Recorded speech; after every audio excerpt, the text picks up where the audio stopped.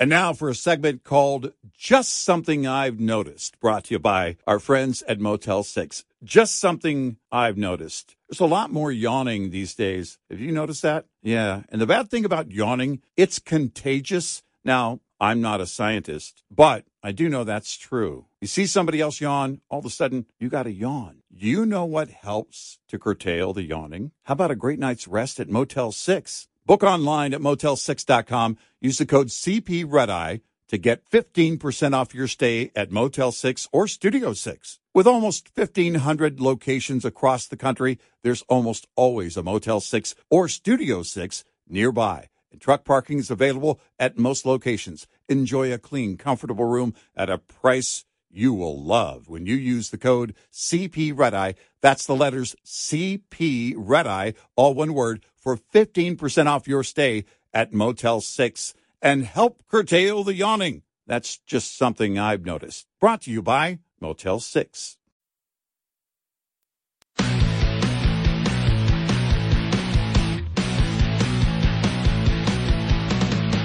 Now, it's Red Eye Radio. Gary McNamara and Eric Harley talk about everything from politics to social issues and news of the day. Whether you're up late or you're just starting your day, welcome to the show. From the Uniden America Studios, this is Red Eye Radio. Hello and welcome. He is Gary McNamara. I'm Eric Harley. As we begin Initial Hearing Friday. Gary, how are you? I'm doing okay. Coming up on the show today, and I posted on Twitter. We'll get to it in a little bit. Representative Dan Goldman is starting to sound like a bad prosecutor on Matlock. You know where Matlock has everything down perfectly, and the prosecutor's this bumbling, guy who just makes all these basic mistakes, and then at the end, good job, Ben, good job. And it was like, yeah, but you're an idiot. You missed all this stuff. Should have never had that person on trial or whatever. And Dan Goldman, it was funny because after the transcripts came out, we'll get into details on that later on. Mm-hmm. We want to get to something first on that, but I just shook my head. I went, wow, this is just, it's horrible. By the way, even CBS recognized it. Way Goldman is what I'm going to start calling him. Yeah, I mean, because he's working for the other team. Well, as CBS pointed out, remember that what do they call it? The illusion of influence. Yeah. That and CBS pointed out that because Goldman was saying no, it was the illusion of influence, and it was pointed out by CBS. Archer didn't say that. Goldman said that. Right. Goldman said the appearance of influence. It wasn't Archer who said it, and that's what Goldman was attempting to do. And the interesting thing was it was Goldman who first came out. We want it released. We want it released. We want this transcript released. We want it released. Because if it's released, you'll see just this. It's all about the illusion of influence. Yeah. Well, no, you said it. I mean, Miranda Devine tweeted Dan Goldman, he's 3 for 3 now. Yeah, I mean, he just keeps throwing his own team, the president more specifically, under the bus. Yeah, I mean, it's just you shake your head and you're just like, it's just like you need to shut up. Yeah. Just don't say anything. Quit talking. But the one thing we want to, because you and I are just having a discussion on it because we don't get it. For example, in any legal case, I don't care whether it's Trump or whether it's Biden, we're looking for what specific law has been broken. And if you've listened to this show, that's what we focus on. Right. We started out yesterday's show talking about the fact that 20% of Americans, the vast majority of them Democrats, of course, would vote for Biden even if they knew he took bribes to enrich his family. That if it was true. And we said, who are these people? Because if whatever candidate I like, if I knew they took a bribe that compromised America's policy, I won't vote for them. Right. That I'm not going to do. And so We talk about where the that in any type of crime, bribes are easily understood. You know what the crime actually is, and we've talked about this with Biden. We know where the Republicans are going on it. Influence peddling, everybody knows it. Why? Because these cases like this outside of the presidency are common. Mm-hmm. Setting up, organized crime or whatever, setting up an LLC to launder money through fake corporations and to move money around is something that has been done. Mm-hmm. That isn't a new concept. And so you look at, and so that's for Biden when we look at the Biden situation. When you look at the Trump situation here yesterday, we've been asking the question, what is the specific crime? Lay it out for us. There isn't anything that you and I won't lay out on either side and say, this is why this would be against the law for this person. Mm-hmm. So here's Bill Barr on CNN yesterday, former Trump attorney general. And to me, legally, this is I was playing it during the pre-show meeting and looked at you. You probably you feel my frustration or just anger. And it's not my anger in his opinion. It's the fact that he doesn't explain anything. Right. He generalizes something without explaining, well, this would be the specific crime. Here we go. Let's play it. Okay. Oh. And for some reason, everything was working fine, and now it's not working at all. Hang on. We'll try it again, okay? All right. Here we go. All right. Do we have it up? Okay. That's okay. As a legal matter, I don't see a problem with the indictment. I think that it's not an abuse. The Department of Justice is not acting to weaponize the department by proceeding against the president for a conspiracy to subvert the electoral process. Which is what Trump's attorneys are saying, and they're also saying that he was just exercising his First Amendment right here. Do you think that's a valid argument in your view? No, I really don't think that's a valid argument because, as the indictment says, they're not attacking his First Amendment right. He can say whatever he wants. He can even lie. He can even tell people that the election was stolen when he knew better. But that does not protect you from entering into a conspiracy. All conspiracies involve speech, and all fraud involves speech. So, free speech doesn't give you the right to engage in a fraudulent conspiracy. The other thing that there are... Okay, I just wanted to play that because you can see she's changed the topic, so that was it. Where exactly... Specifically, where is it? Enter into the conspiracy. Right. What is it that he said at any point that he became part of the conspiracy? Well, an illegal conspiracy, understand, because you can make that's what we're talking about. Right. But it's important because as soon as he's talking to his lawyers or he is talking to Pence, you can say, okay, there is a number of people that are involved in the same mindset of pushing something like that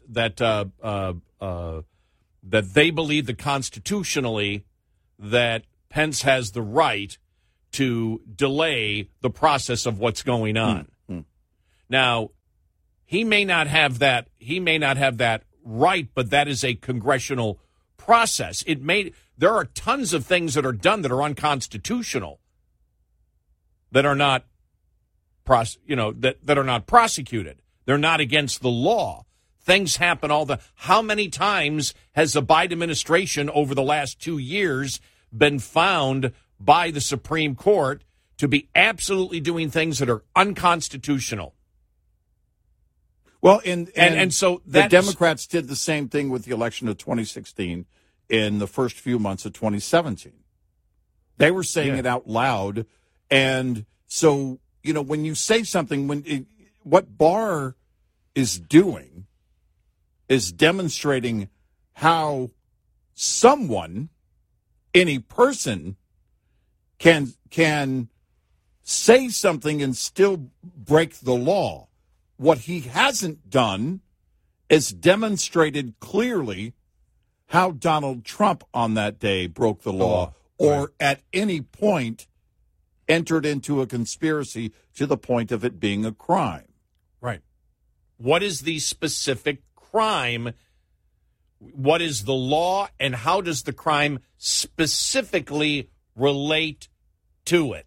And I share in your frustration. I had frustrations all along that entire chain of events. And I look at A.G. Barr, I did, as someone who can demonstrate where any law might be broken. I mean, where's he ever had trouble with that before? He hasn't, and he didn't explain anything to me. And this is the problem that, and you know, I was wondering, well, is Friday morning going to come with clarification? Is he going to walk it back or attempt to explain? Because if not, zero credibility with me. If you can't demonstrate on all the things, if you want to talk about the documents case and say, here's where he might have broken the law or here's where it could be problematic, it still has never been prosecuted. We've gone through all of it. We've gone through all that over and over again. And by the way, he talked about that. He said, and it was a broader statement. He said, look, you can't keep those kind of documents at a resort, at a place where there are other people on a regular basis. Now, I would say his living area where the former president lives at Mar-a-Lago, that's not something you can just walk into. The Secret Service isn't going to allow you to do that. But you could have the discussion where that case might be problematic.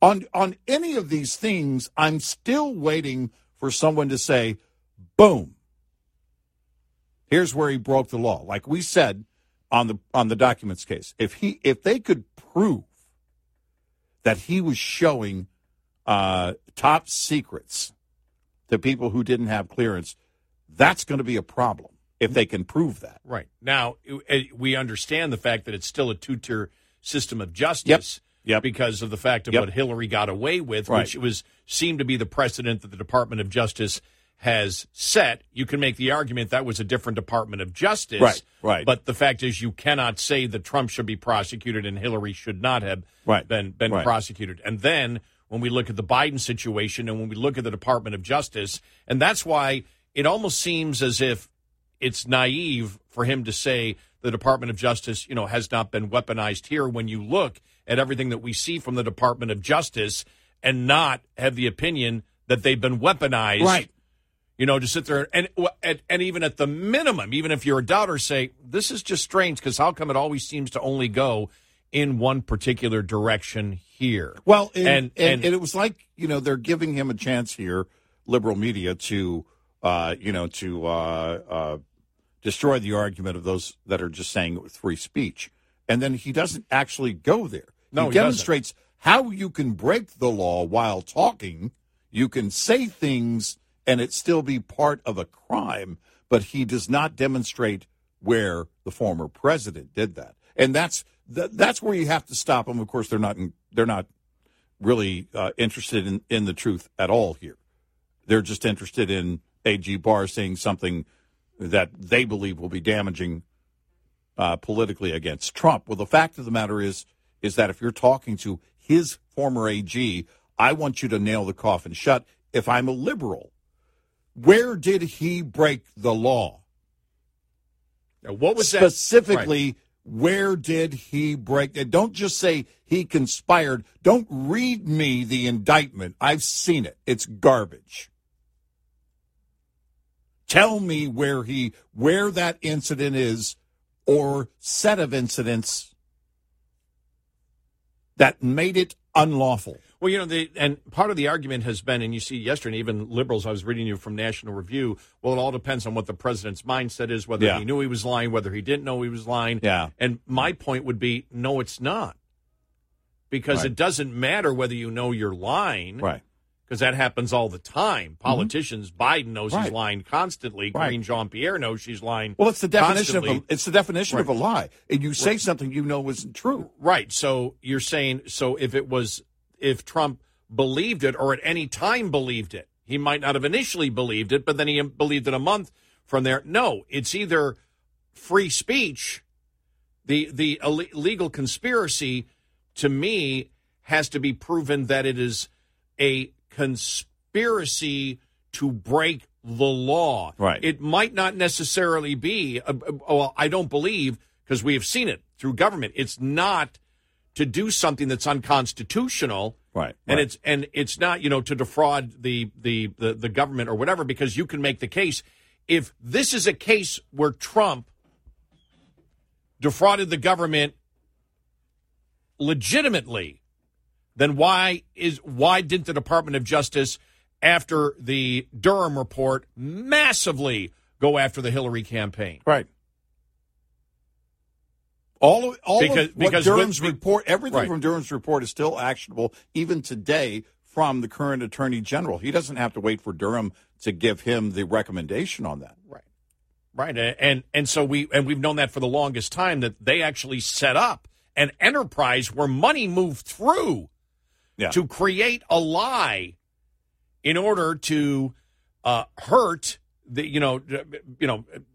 basically have a conspiracy where money flowed to attempt to interfere in the 2016 election, and then afterwards attempt to destroy to defraud the government and to make the country believe that the Donald Trump administration was illegitimate. Right. Was not legit. Right. And they talked about it all the time. And you can go through the money transfers, the lies, the fact that the SEC already fined the Hillary campaign for basically lying about where that money was was flowing. None of that exists here. It's almost as if the talk because this is their side, the talk and the group of people that told Pence that you can do this and you can delay this and you can use different electors or whatever. It may be wrong, but it's not illegal to say that. Right. And it's not illegal to tell him that we believe this is constitutional. Right. Whether you do or not. As I hate to say this, I agree with Dershowitz and not Bill Barr. Oh, yeah. Yeah. Which he goes, the bar isn't risen at all to that point. Barr just seems to be repeating Jack Smith here. We got a great show ahead, 866-90 Red Eye. Keep your engine humming in the heat this summer by keeping up with preventive maintenance. Think your PM is complete after your oil is changed? Think again. There's grease, transmission fluids, and gear oil to consider too. Clean gear oil, for example, extends gear, bearing, and seal life. It also protects against low-speed, high-torque wear and high-speed scoring. That means not only longer equipment life and reduced maintenance costs, but also improved fuel economy and lower operating costs. So the next time you plan for your oil change purchase, don't neglect lubrication and inspection, especially on components and parts that work hard to keep your vehicle running safe and smooth. This report is brought to you by Shell Rotella. Shell Rotella, with advanced synthetic technology, is designed to help keep your rig running with more mileage and less maintenance. Lines open for your calls. 866-90-RED-EYE on Red Eye Radio.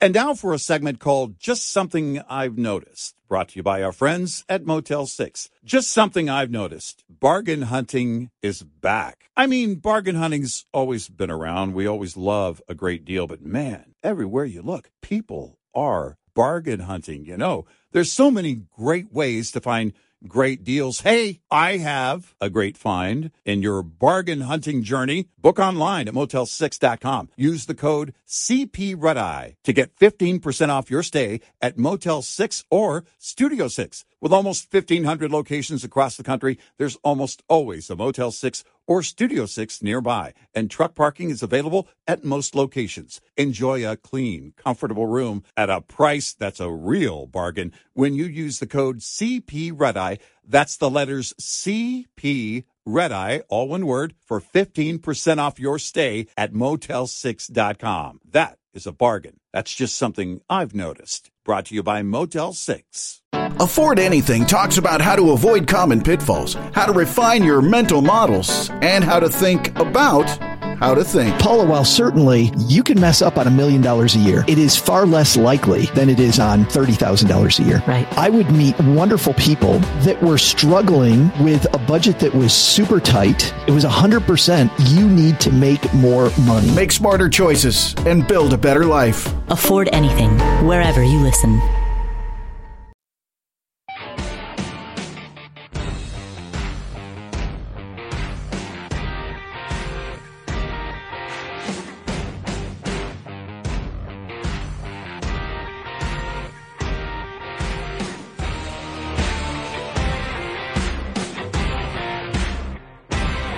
It's Red Eye Radio.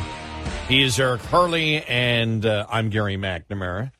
Interesting thing is, you think about the whole January 6th situation. You think about, it's interesting that the interview with Tucker Carlson with the Capitol Police guy, that they never aired, that came out. Right. And you just think about the number of different witnesses that the defense will call about January 6th. I just, I still don't have, a clear handle, after, we played the Bill Barr comments. It's like, you didn't explain it. Hey, dude, you didn't explain it. Please explain it to me precisely. That's what we've done with, for example, with Hunter Biden. We did it with Hillary Clinton. We did it with Joe Biden. Right. It's like, okay, what are they looking for? Right. And all along we have said influence peddling, isn't always illegal. It's viewed as corruption, but it isn't always illegal. The American public hates it, and that's what the Republicans have to prove. And that's why we're talking about the connection of the dots and everything that's going on now. In fact, we'll get to that coming up next. But you don't have any type of clarity in this particular case at all against the former president.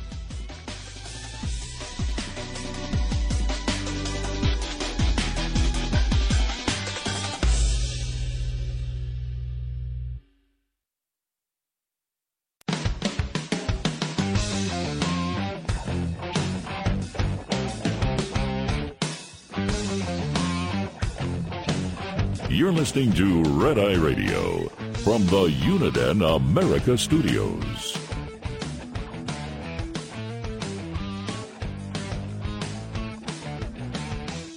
It's Red Eye Radio. He is Eric Harley, and I'm Gary McNamara, 866-90 Red Eye, if you'd like to get into the show. Good morning. How's everybody doing? Hello. So this here was really interesting yesterday. Let me see. Did I save it here? Hold it. Oh, yeah. Here we go. This was the thing that I saw this morning where I went, oh, my gosh. Representative Goldman is like the bad prosecutor on a Matlock episode. That just seems to be clueless, and Matlock just, runs circles around him. Or I guess, Perry Mason or whatever, or where the prosecutor always loses. Columbo, where the guy is just goofy and he thinks that Columbo, the detective, is just right, doesn't know what he's doing. Excuse me, one more question. But this is, and really when it came out, I think a lot of people just shook their heads going, wow, Goldman's just an idiot. But the Goldman, here's a back and forth between him and Archer. This is a one that I saw immediately. And I woke up. I woke up and saw this. I woke up, saw this. I went to Twitter, and there was Miranda Devine. And I just, the one that you read, Goldman's 3 for 3 here and blowing it. Yeah. And that's when I went, this is like the idiot prosecutor in a Matlock episode. Yeah. Goldman is like, but so here it is, just a transcript. But that's different than Joe Biden's actions, Mr. Archer. Right. You're just talking about that Hunter was on the board. Right, and I think that's why, and then Goldman, and then Archer. It was able to survive for as long as it did. Then Goldman, because of additional capital, or Archer, just because of the brand. Goldman, well, I don't understand. How does that have an impact? Well, the capabilities to navigate D.C., that they were able to, basically be in the news cycle, and I think that preserved them from, from the longevity standpoint. That's like my honest, that's like that's like how I think holistically. And that Archer, by the way, is a weird guy, by the way, just so you see his smile. And then Goldman says, well, how would that work? Well, because people would be intimidated to mess with Burisma. In what way? Archer, legally. Goldman, Walked him right into it. Oh my gosh! No, that's totally a Matlock move. I lost it. And then this is this is CBS, and I'm telling you, you could see it. The host Anne Marie Green, you could just see it in her face, and what she says. That's interesting. She didn't like what she was hearing at all here, as they talk about. She asked the question, why are Democrats and Republicans disagreeing on the context of the transcripts? All right, here's this back and forth. Why are Democrats and Republicans disagreeing on the context of the transcripts?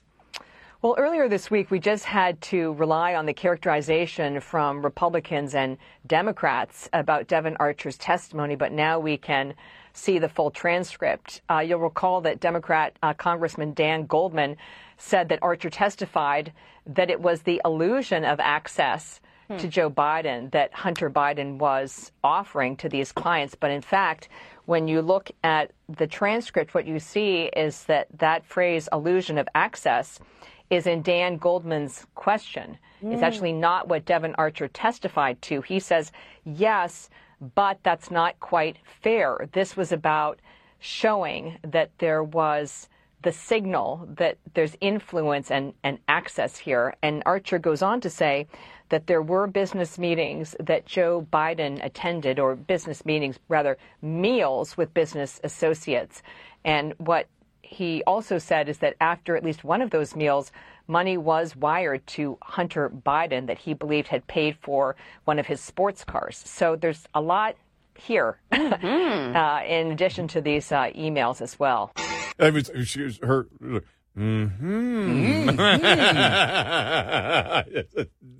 that was on CBS. So you can't hide any of this of what's going on. And again, now that we're at the end of our week, not the end of their week. But is Biden back? Is Karine Jean-Pierre back next week? There's a lot to cover if they're back next week, if Biden's finally off, extended vacation. I have to wonder if her days are numbered, if she wants her days to be numbered. Who was I having that discussion with yesterday? I was having that discussion with somebody because as the walls close in, and they are, there's really nowhere to go in that room. Well, I had the discussion that we had on Karine Jean-Pierre months back, where it's like, why don't they get rid of her? And I said, because I actually think, and you and I've talked about this many times before, that they have, because she's been out there day in and day out, and everybody knows that she lies, that lying becomes accepted. Well, and I think when we discussed it before, it was what we said back during the Obama years. Look, he is telling a lot of lies, but the Republicans just keep saying he's a liar, he's a liar, he's a liar. So then that just gets old with them just saying liar, liar, liar all the time. And with her, you kind of build it in. I think they absolutely love having her there. I wonder if she loves being there. Maybe she does. I could be completely wrong. You saw her predecessor, Jen Psaki, the other day. Get this indictment and share it with your friends. No, I didn't see that. The January 6th indictments on Trump. Share it with your share it with your, like have an indictment reading party. What are you talking about? We're having an indictment happy hour tomorrow. I mean, seriously, haven't they learned at MSNBC? Remember when what's her name had the tax returns, and then all of a sudden they went through 45 minutes of setup for Trump's tax returns. No, that was Rachel Maddow. Rachel right? Maddow. Yeah. And there was nothing there. And then they get to the last segment, and it's like, wah, wah, wah. And it was this big letdown. But they keep doing this all the time, this gotcha. And everybody is so off focus. You know, as I read where Frank Luntz, and this is what he does. So, you know, whatever it was, 28%. 28% of Republican voters said they would still vote for Trump if he were in prison or something like that. I mean, it was like, what are you guys doing? What are you doing here? Can we stick on the facts of the case? Right now, there's one case that is even remotely a threat to the former president, and it's the documents case. And I don't even know that one has any strength at all. It just depends on if they can prove the whole secret documents and also the political will. Well, they may stretch that thing out. And you know, the thing is that everybody is focused on, you know, assuming he's going to prison, or, you know, like today or yesterday, you know, he's on his way. He's on his way. There's the calm down. The drama addicts are out there big time on it. And you know, and when you look at the documents case, for example, you know, we talked about the two-tier system of justice. We've talked about, as Ramaswamy has, or even Dershowitz, you know, the prosecution of basically process crimes. You know, remember the rhetoric that was like crazy with Michael Flynn. Oh yeah, you know, and that Trump committed obstruction of justice. You know, on obstruction of justice on what underlying crime, and that's why, you know, you and I have been talking about. Ramaswamy has talked a lot about that, which is why he said he'd pardon him immediately, because we're talking about presidents of the United States. We're talking about classified documents. We're talking about the fact that Hillary wasn't treated the same. In all likelihood, you know, I'd be very surprised if Biden faces anything, you know, on the classified documents. But maybe it all depends on where, you know, this whole thing goes with Hunter Biden.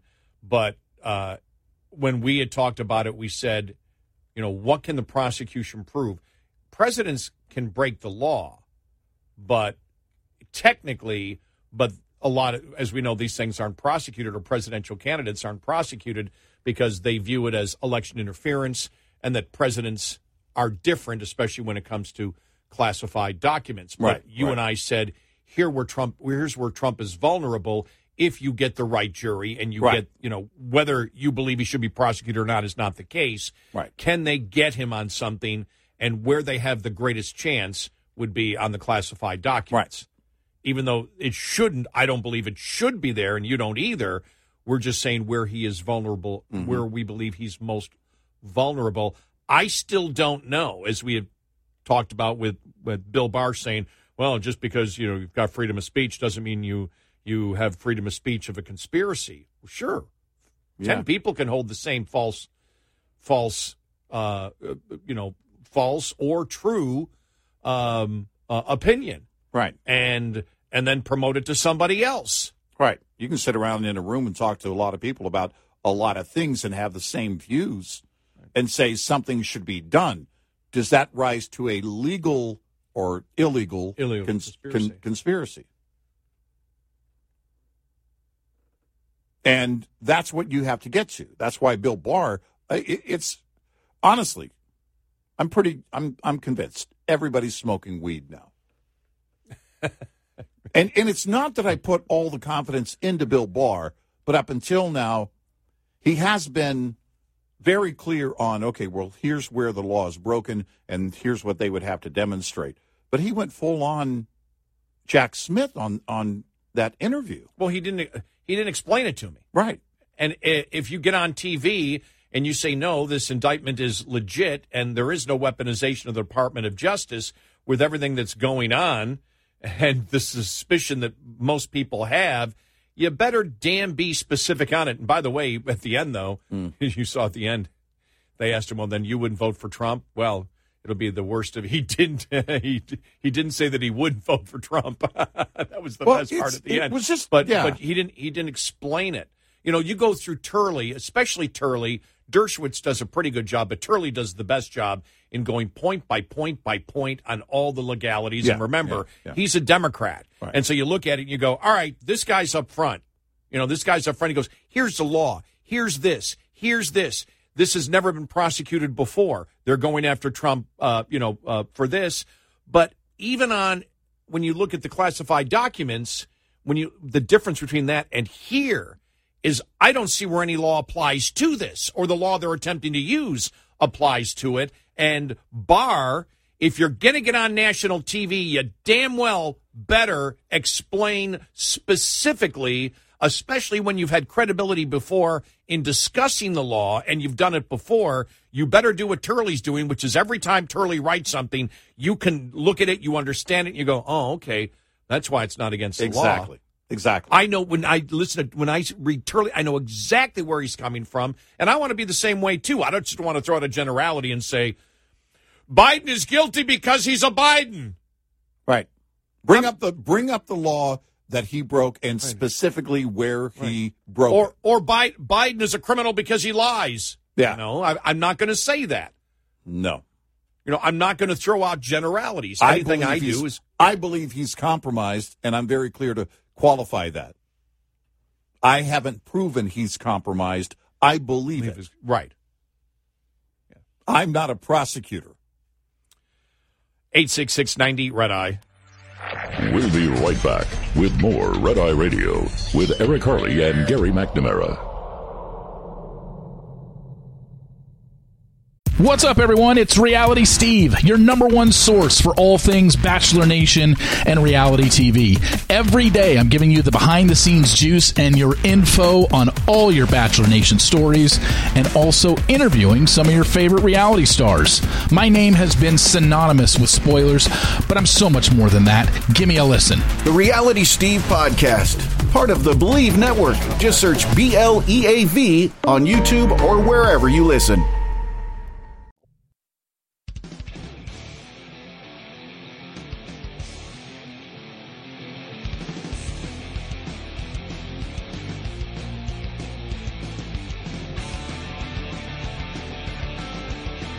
It's Red Eye Radio. He is Eric Harley, and I'm Gary McNamara. Good morning and welcome. What happened? See that headline? What's that? Republicans return to the salt mines. 8 members want to subsidize high taxes now to Democratic states. That's coming back up again. Oh, yeah. Yeah, the salt tax. They want to lift the cap. Of course, those Republicans, the 8 members, are all in high tax states. Yeah, I think... You know, it was inevitable that you would have a handful of Republicans. You and I talked about it along the way that would come back to try and revisit this. I don't know what attention it gets, though. I don't know that right now it's top priority. It may become one, and maybe I'm wrong. Maybe it is.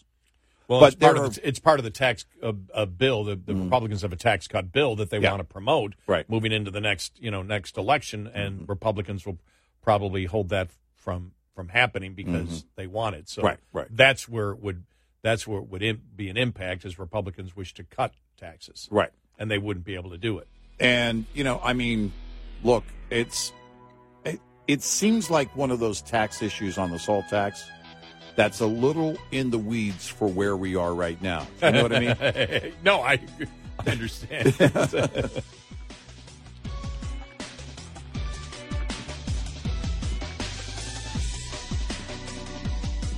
Top of the Hour News is brought to you by House Products. Visit houseproducts.com. This is Red Eye Radio on Westwood One.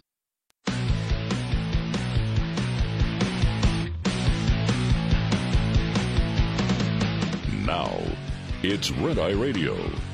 Gary McNamara and Eric Harley talk about everything from politics to social issues and news of the day. Whether you're up late or you're just starting your day, welcome to the show. From the Uniden America Studios, this is Red Eye Radio. All across America and around the world, we are Red Eye Radio. He is Eric Harley, and I'm Gary McNamara. Morning. Hello. Jonathan Turley updated a story that he had written 2 days ago. Indicting Trump for knowingly false statements about election sets U.S. on a dangerous path. Special counsel Jack Smith made history on Tuesday. It just wasn't the federal indictment of a former president. Smith already did that in June with the indictment of Donald Trump on charges he mishandled classified documents. No, Smith and his team have made history in the worst way by attempting to fully criminalize disinformation by seeking the incarceration for a politician on false claims made during and after an election. The hatred for Trump is so all-encompassing. By the way, understand, for people that don't know, and we say this every time to qualify it, Jonathan Turley is a Democrat. Right. A lifelong Democrat. Mm-hmm. The hatred for Trump is so all-encompassing that legal experts on the political left have ignored the chilling implications of this indictment. The complaint is based largely on statements that are protected under the First Amendment. It would eviscerate free speech and could allow the government to arrest those who are accused of spreading disinformation in elections. In 2012, United States versus Alvarez decision, the Supreme Court held 6-3 that it is unconstitutional to criminalize lies in a case involving a politician who lied about military decorations. The court warned that such criminalization would give government a broad censor power unprecedented in this court's cases or in our constitutional tradition. The mere potential for the exercise of that power cast a chill the First Amendment cannot permit if free speech, thought, and discourse are to remain the foundation of our freedom. That precedent did not deter Smith. This indictment is reminiscent of the case against former Virginia Governor Bob McDonnell.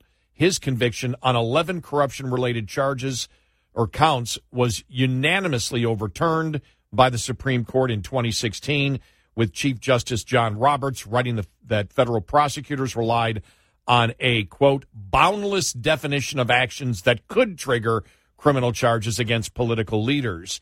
Smith is now showing the same abandon in pursuing Trump, including detailing his speech on January 6, 2021, before the riot, while omitting the line where Trump told his supporters to go to the U.S. Capitol to peacefully protest the certification. Yeah. While the indictment acknowledges that candidates are allowed to make false statements, Smith proceeded to charge Trump for making knowingly false statements.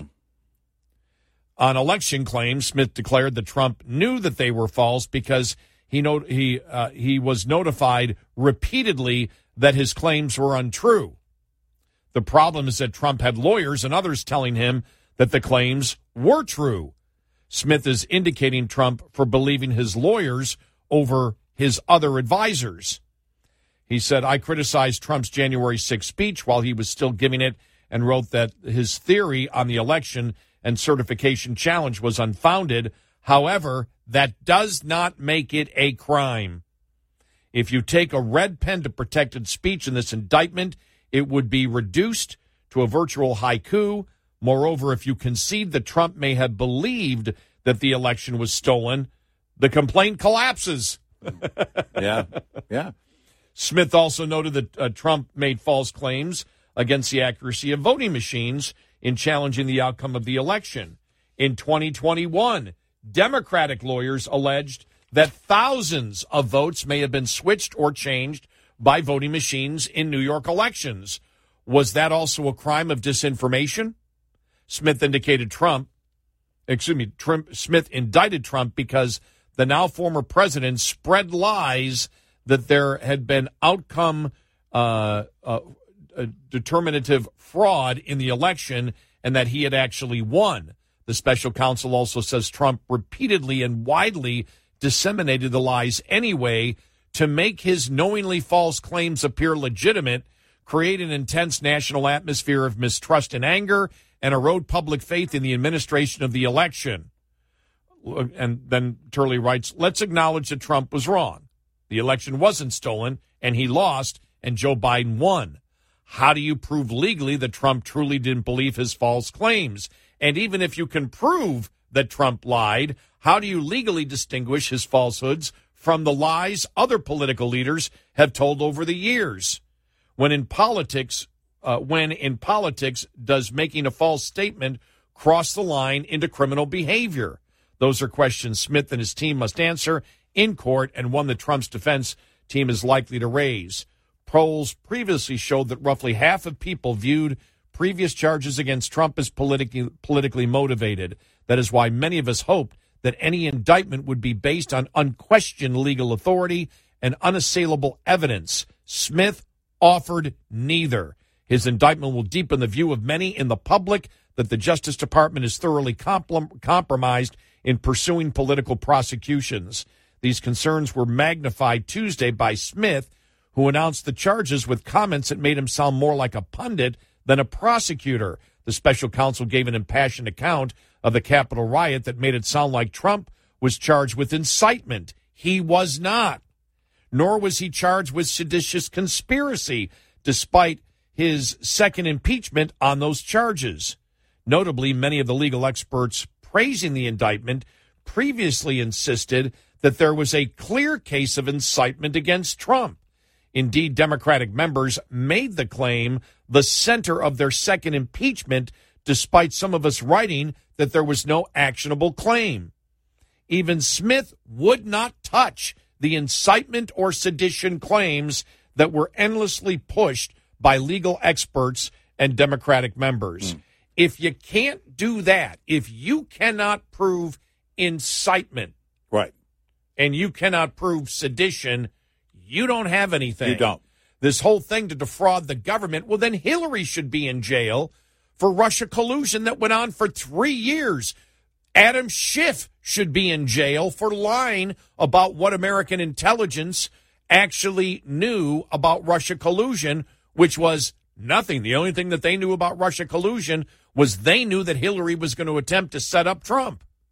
I mean, there's the list of where you could prosecute if you were going to use this standard is really never ending. Indeed, Smith will seek to criminalize false political claims. To bag Trump, he will have to bulldoze through the First Amendment and a line of Supreme Court cases. That's why this latest indictment of Trump isn't just wrong, it's reckless. And that's why you and I, when we heard, Bill Barr yesterday and just went, unbelievable that he would just say, oh, no, this indictment is legit and wouldn't explain why. You can see Turley goes through the minutia of it all. Yeah, right. And it's like, okay, here's the one that I like. Look at this here. Because this would be the precedent that would be set. And I want to get I got to get to it because I read it already, and it just, when you see it. Okay, here it is. Okay, this part right here of the actual. The special counsel also says that Trump repeatedly and widely disseminated the lies anyway, even though they knew it was false, to make his knowingly false claims appear legitimate, create an intense national atmosphere of mistrust and anger, erode public faith in the administration of the election. That's what lies do. Yeah. Political lies are meant to do that, whether they're just a false statement or a lie. They always have that consequence. Where is the law broken? Right. Where's the law broken? Here's what a lie does. Fine, I know what a lie does. I know what a lie does. I've said it many times before, the biggest problem in this country is not just politicians lie, but the acceptance of the public, if it fits their narrative, of a lie. Yeah. They will accept a lie, even they will know it's a lie, but they accept it if it helps push forward their narrative. So I hate lying. I believe it's the biggest problem that we have in the United States is not that politicians lie. I mean, they should. That's might be the second biggest problem. The biggest problem right now in our history, and you see it on both sides, but the vast majority you see it is on the Democratic side right now, is the acceptance of lies by the public if it helps push forth their particular narrative. Everything. Yep. The border is secure. Well, then Mayorkas should be in jail. Right. And so should Biden. You had a New York City councilman came out the other day and said, and we'll have this story for you coming up here. Biden's lying. Well, the border isn't secure. Right. They lie. Karine Jean-Pierre would have life in prison if you could punish lies and lies that are destructful. That's fraudulent behavior. Right. She's lying about what the government is doing, what the commander-in-chief is doing. Just amazing. The whole college loan thing, that's an attempt to defraud the government. Those who did not engage in that contract are the ones that would be, if it went through, burdened with that debt. I mean, if you're going to use this loose definition of what fraud is politically, it's basically everybody, not just everybody in office. Everybody would be in jail. Have you lied? Yes. Come with us. Well, no, you make a great case, because if you can, the First Amendment, the one thing that the Founding Fathers really looked at the First Amendment was to protect political free speech. Right. Well, if political free speech is gone, everything else is gone. Oh, yeah. And we live in a time now when it's the Democrats pushing that not only, as we've talked about before, not only should certain speech be banned, we've talked about the polling of young people, where the majority believe that if you don't use the proper pronoun for someone, if you don't, not only do you lose your freedom of speech, but you must, that they want certain speech mandated, or it should be criminalized, which means you go to jail. We just brought you that study that came out that was mind-boggling a couple of weeks ago. This is all coming. This is the erosion of First Amendment rights. What they fail to understand is it could backlash against them. Right. Now you have people like Turley that understand it, old school Democrats, old school liberals. You have Dershowitz. He understands that. He's frightened by it. But that's what the Democratic Party and the liberals have become in this country, is anti-First Amendment, anti-free speech, anti-freedom of religion, anti-Second Amendment, anti the representative government that we live in. Yeah. Anti the three branches of government and the separation of powers. That's one of the other problems that we have. I was thinking about that today. And we've talked about it before. It just was on my mind today. The fact of Congress giving up so much of their authority to the executive branch, all these executive orders that come through constantly, they should never happen. The agencies of this government should not have, the rulemaking process sucks. Yeah, it's horrible. Where these bureaucrats have the ability to significantly move the government in the direction, because Congress sort of gave them all right, you guys can make all these decisions when these decisions should be made every day by people that you put into office. Yeah, exactly.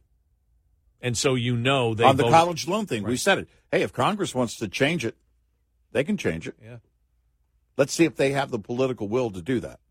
Look, I think that the statement that we can run, that the president, that we should we can run the grid on solar and wind, when he first talked about that, and that, think about the fraudulent nature of that. Right. And what if you said that, if your electric company said, we can come with us because we can run the entire grid on solar and wind, and then everything failed, you'd have a massive lawsuit. Yep. Absolutely. If you wish, are we going to go? Now, we do have, if you do harm somebody with your speech, we do have civil laws that are in effect. Sure. But to criminalize it as we're doing is just... Yeah, there's recourse. And sometimes it's only political recourse. But if someone lies, something can be done about it. Hillary Clinton didn't become president. So there are things that can be done about it. This entire indictment and list of items by Jack Smith is garbage. 866-90 Red Eye. Independents with carrier authority should be mindful that negotiation strength varies as the week progresses. Typically, the highest rates across major segments are paid for loads negotiated on Sundays, and the highest volume of loads for all segments is seen on Mondays. Also, the weekday that tends to be the best for flatbed negotiations, yielding the best rates. Owner-operators tend to have less negotiation strength on Tuesday, which shows the lowest weekday spread between brokers' offered rates and actual paid rates. Broker offers tend to rise by Wednesday as the end of the week is in sight. This day also seems optimal for the 3 o'clock hustle, so-called for its reliance on that afternoon time of day, when brokers are getting nervous, to improve negotiation strength. Stay mindful of this system to maximize your revenue. Owner-Operator Business 101 is provided by Shell Rotella with advanced synthetic technology. For more information, go to overdriveonline.com to the Overdrive's Partners in Business section of the website for more detail on Business 101 and many other topics. We'll be right back with more Red Eye Radio with Eric Harley and Gary McNamara.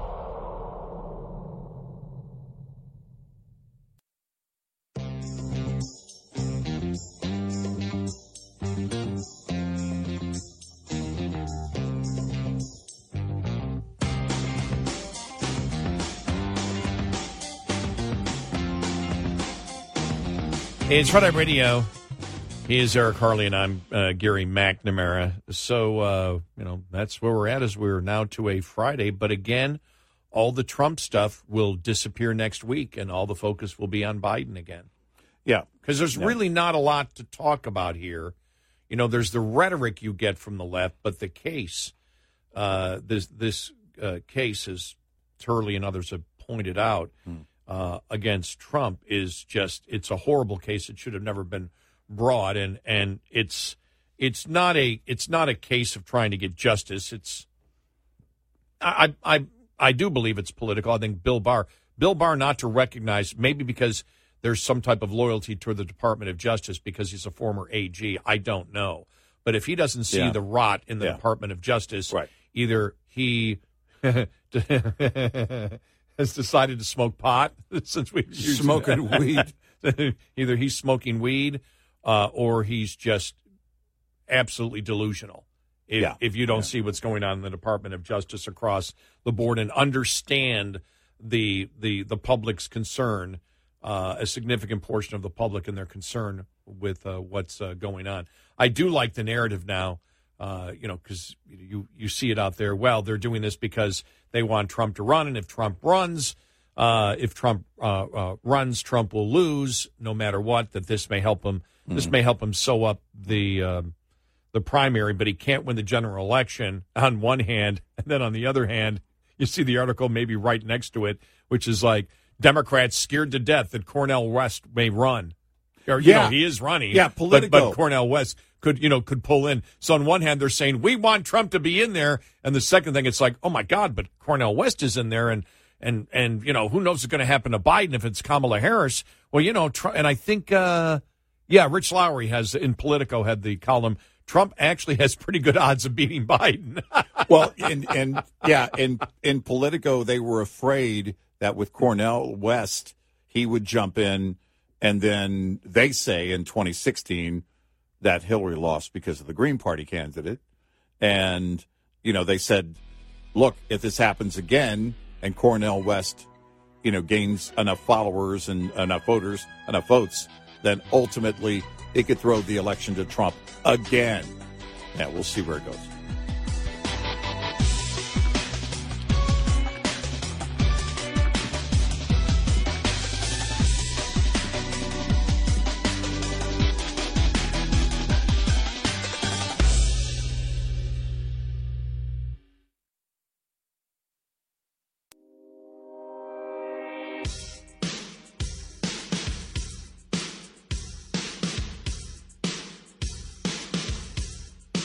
The fourth branch of government. Eric Harley and Gary McNamara on Red Eye Radio.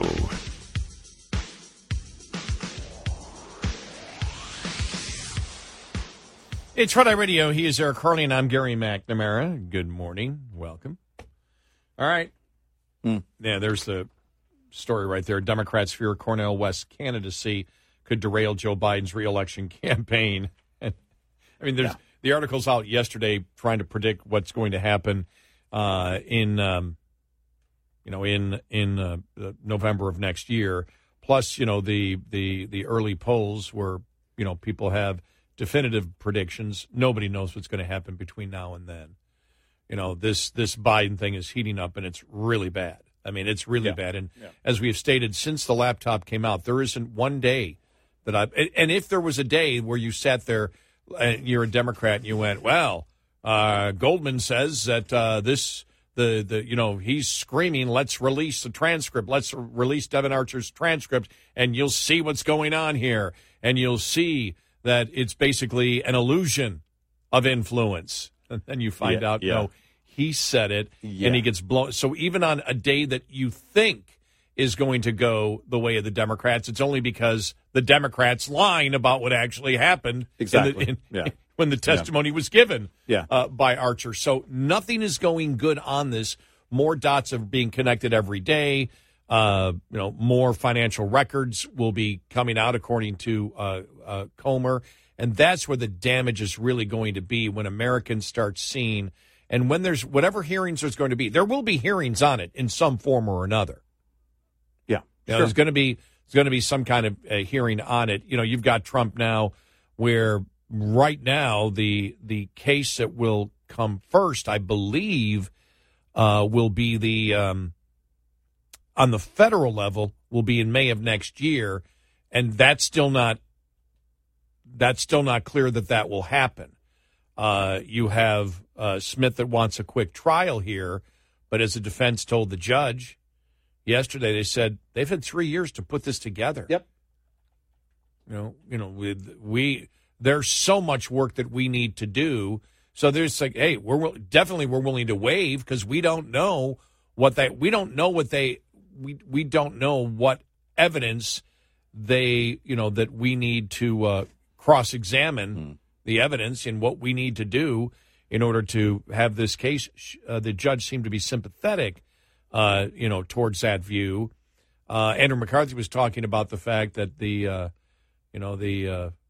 Jack Smith is, in a quandary here because he probably can't get a quick trial on this thing. This thing would probably have to be somehow set after the first trial. I don't know when's Bragg supposed to go to trial. I don't know, because the hearing was quite a ways away. The next hearing was quite a ways away, further down the road than I thought. But I don't know. But whatever, like if the Bragg trial came first and the jury said, sorry, we're not, you don't get it, or the Supreme Court said, nope, sorry. And is this something you'd want fast-tracked if you're the president? Any decision that could, and can you, this is where we're in unprecedented territory, could the president, or the ex-president, could Trump say, all right, I want, the Bragg jury finds him guilty and it's absurd, on the charges that are there. They're making up charges. But let's say the jury in New York City convicts him of it. Could he fast-track that up the line in the appeals process? Now, the appeals process would have to go through the state of New York first. So that could take a while. Yeah. But if a federal charge, or if he was, let's say, and because we have no idea, let's say the judge grants it where the trial could start in February, and Trump is let's say Trump is found guilty, and then it goes to could he fast track that to the Supreme Court because he's a presidential candidate, saying you need to look at the constitutionality of this, or if it's moved outside of D.C., as they're looking to do, right, and he is found innocent of all charges, that could completely change because the other cases might not be brought up until, well after the election is over. Right. But that would drive it home to Republicans and a lot of independents who'd be like, okay, all right. The jury said there's nothing here. This is an abomination of justice. Trump wins big time for that period of months before another case might come up.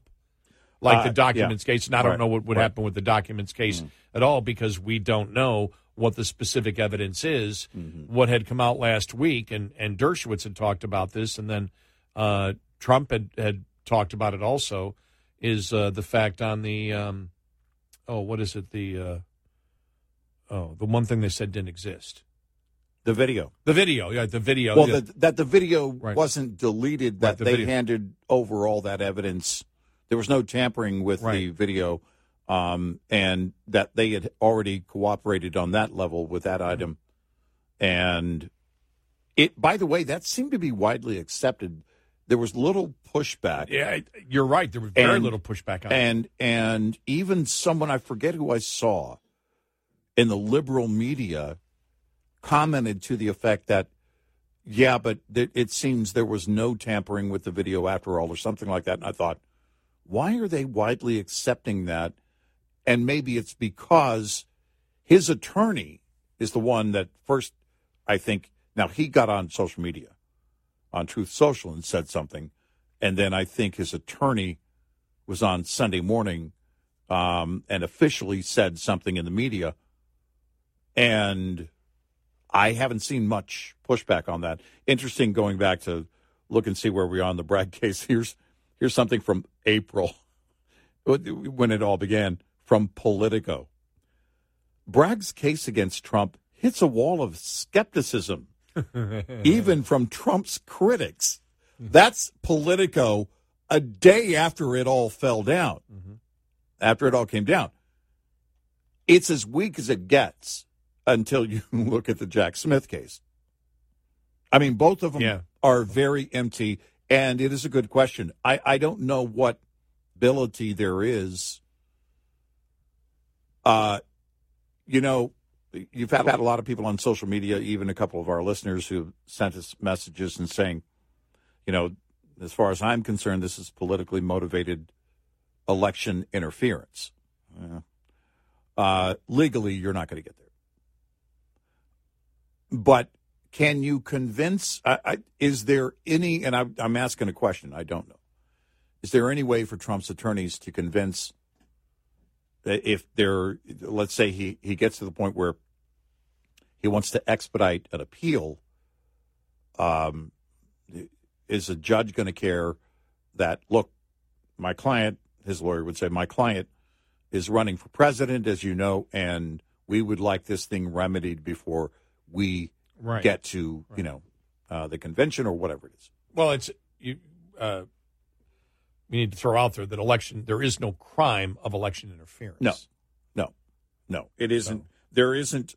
There's legal things that are illegal things you can do during an election. Yes, you can interfere in the election by doing illegal things. Right, yes. and this isn't one of them. The only question would be, is there any leverage at all? Would a judge even care about what effect it might have on the election? Can you make an appeal as his attorney if you're trying to expedite an appeal? I don't know. I think the Supreme Court would. I think probably consideration. They would view it, and as that way. But the question or the analogy that you can make, as we have said, that Jack Smith, by doing this, by his own standard, in our humble opinion, because there's nothing there, is claiming that Trump broke the law, which we can't see it. So if we can't see where the law has been broken, and we see it as a violation of free speech rights, well, then he's attempting to defraud the government for election interference. He's defrauding the government to create election interference. And therefore, by Jack Smith's standards, he is breaking the law and should be prosecuted. Right. Remember, we said by Jack Smith's standards.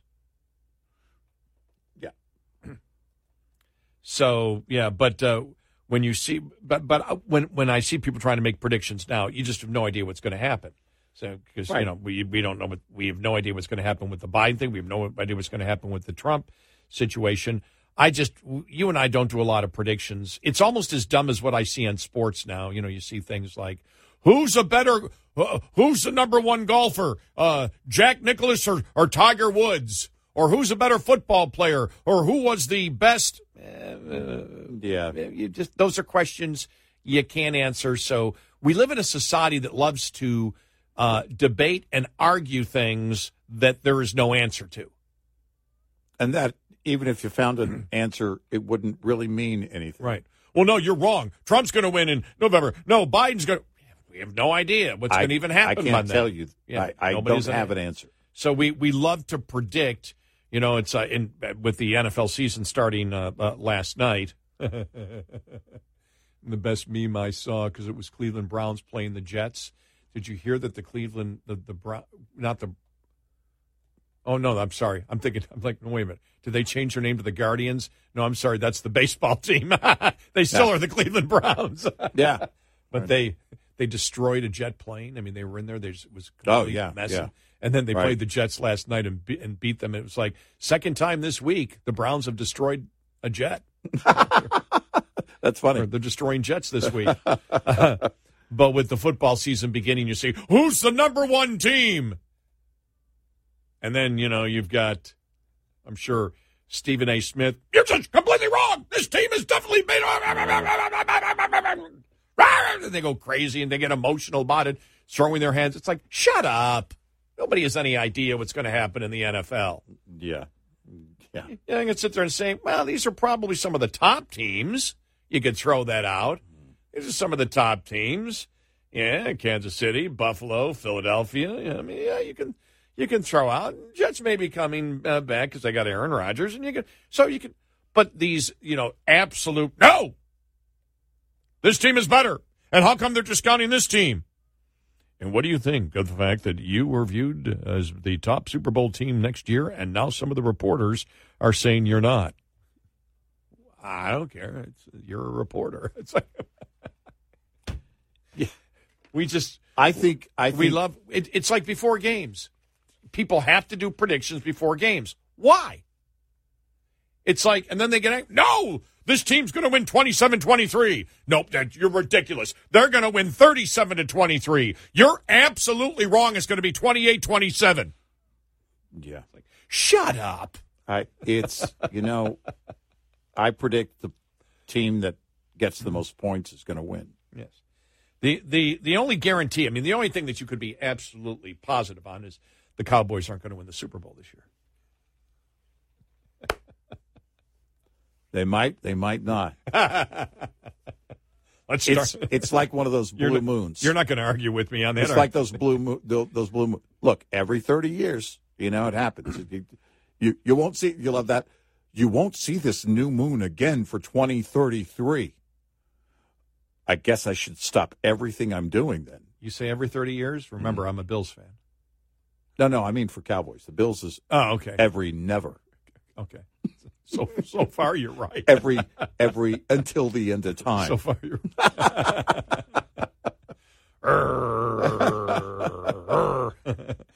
866-90 Red Eye.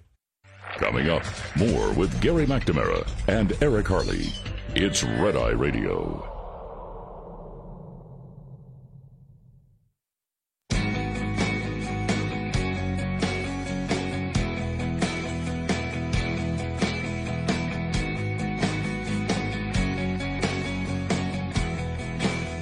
It's Red Eye Radio. It's Eric Harley, and I'm Gary McNamara. Yeah, so I noticed that yesterday. All the articles. This gives Trump the advantage or Biden the advantage, but Democrats are thrilled that this may mean that this may guarantee that Trump is the nominee for the Republicans. And then the number of stories out there. A growing number of Democrats are worried that third-party presidential candidate Cornel West could siphon votes from President Joe Biden and derail his reelection efforts. West launched his campaign in June of 2023, running with the People's Party, putting him as the progressive alternative to Biden. And so, again, all you need to do is siphon off 1% or 2%. Yeah, right. At that point, and by that time, will Biden attempt to between now and then, attempt to move to the middle? Right. And will that tick off? Because remember, the Democratic Party is as radical as you could. They are the most radical party right now based on where they stand on the issues in American history. Right, yeah. And some of what put them over the top is critical race theory and the transgender activist movement. Right. And that we can run our energy supply on solar and wind. Right. And that the border is secure. Yeah. These are massive issues out there that the Democratic Party actually backs, and Biden may try to move to the middle, which may tick off liberals.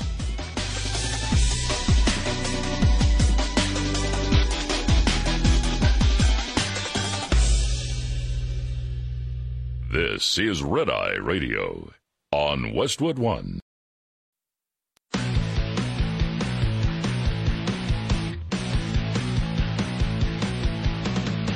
Now, it's Red Eye Radio. Gary McNamara and Eric Harley talk about everything from politics to social issues and news of the day. Whether you're up late or you're just starting your day, welcome to the show. From the Uniden America Studios, this is Red Eye Radio. All across America and around the world, he is Eric Harley and I'm Gary McNamara. Wow.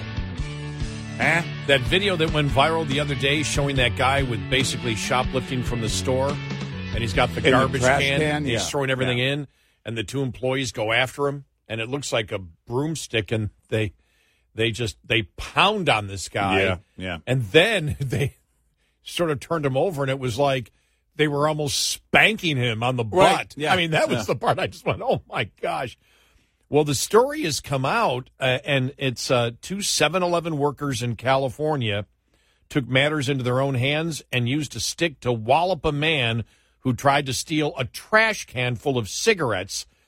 Shocking video of the attempted robbery. And when you think about it, when you saw that, you're like, are you kidding me? The guy had a big plastic garbage can and was just scooping everything off the shelf and putting it in. Massive, it was like a 60-gallon trash can. Yes. Yeah, it would take one of my large construction trash bags that I have. Right, yeah. The shocking video of and this was all over X the other day. Yeah. Twitter X. Twitter's X.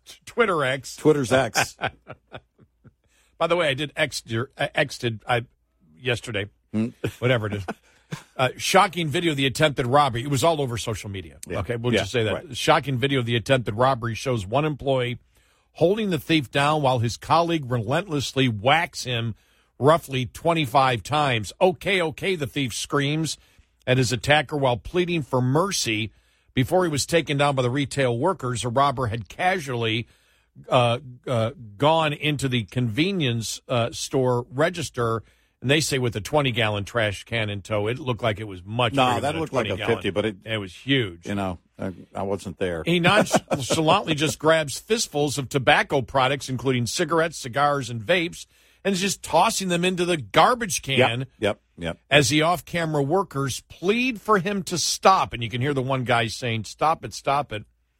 And then you hear a bystander say, just let him go. There ain't nothing you can do. They're not going to do nothing. The bystander who took the video can be heard saying, seemingly referencing to the national string of thefts in which shoplifters raid shelves of supplies before walking out with their loot, and you're not supposed to do anything. They're supposed to just be able to do that.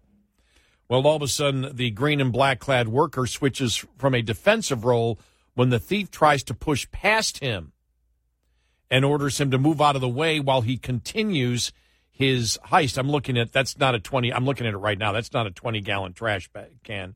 It's much bigger. The employee quickly grapples with the robber, tackles him to the floor just in time for his coworker to appear and deliver 23 brutal blows with what appears to be a broomstick. The weapon-wielding employee takes a quick break from the whacking while his coworker squeezes in a punch of his own to the upper back of the robber, sending the thief chaotically writhing enough to knock over a trove of stolen goods at the feet of his attacker. That's called whooping your A. Whoop his A, get him, the bystander says, before asking the thief if he's ready to give up on the heist. Yeah, I'm done, the robber pleads. I'm going to go. And you can see the garbage can. I'm sitting here, it's still shot.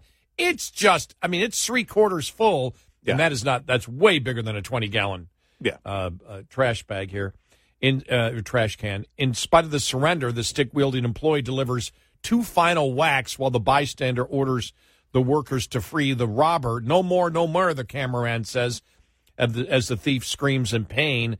In subsequent video shared by the bystander, the employees contemplate calling the police on the thief, but opt to let him walk out.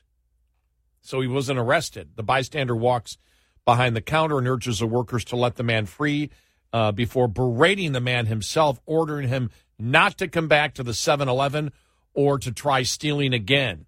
The thief claims he was beaten so badly that he can't stand up and walk out on his own until the bystander calls his bluff. You better walk tonight, he says while leading him out of the store. Amid the agonized groans and pleas for his freedom, the thief asks whether he can get a soda for the road. Can I steal a soda for the road? What kind of blank? You telling me? You do this blank and you want a soda? No. Get the F out, man, the bystander says. It is not entirely clear where the incident took place.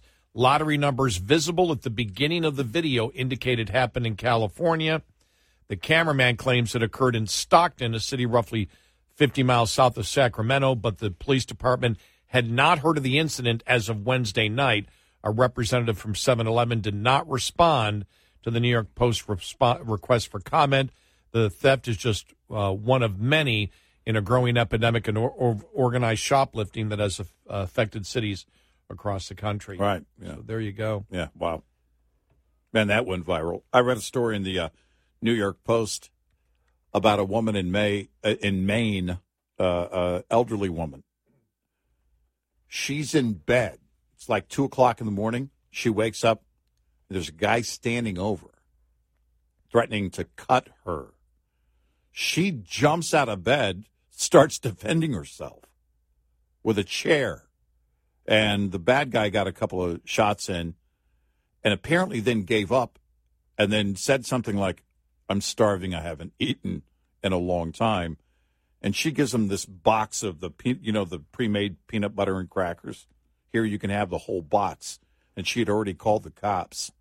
He left by the time the cops got there, but a police dog followed the scent, arrested him a few blocks away where he was staying.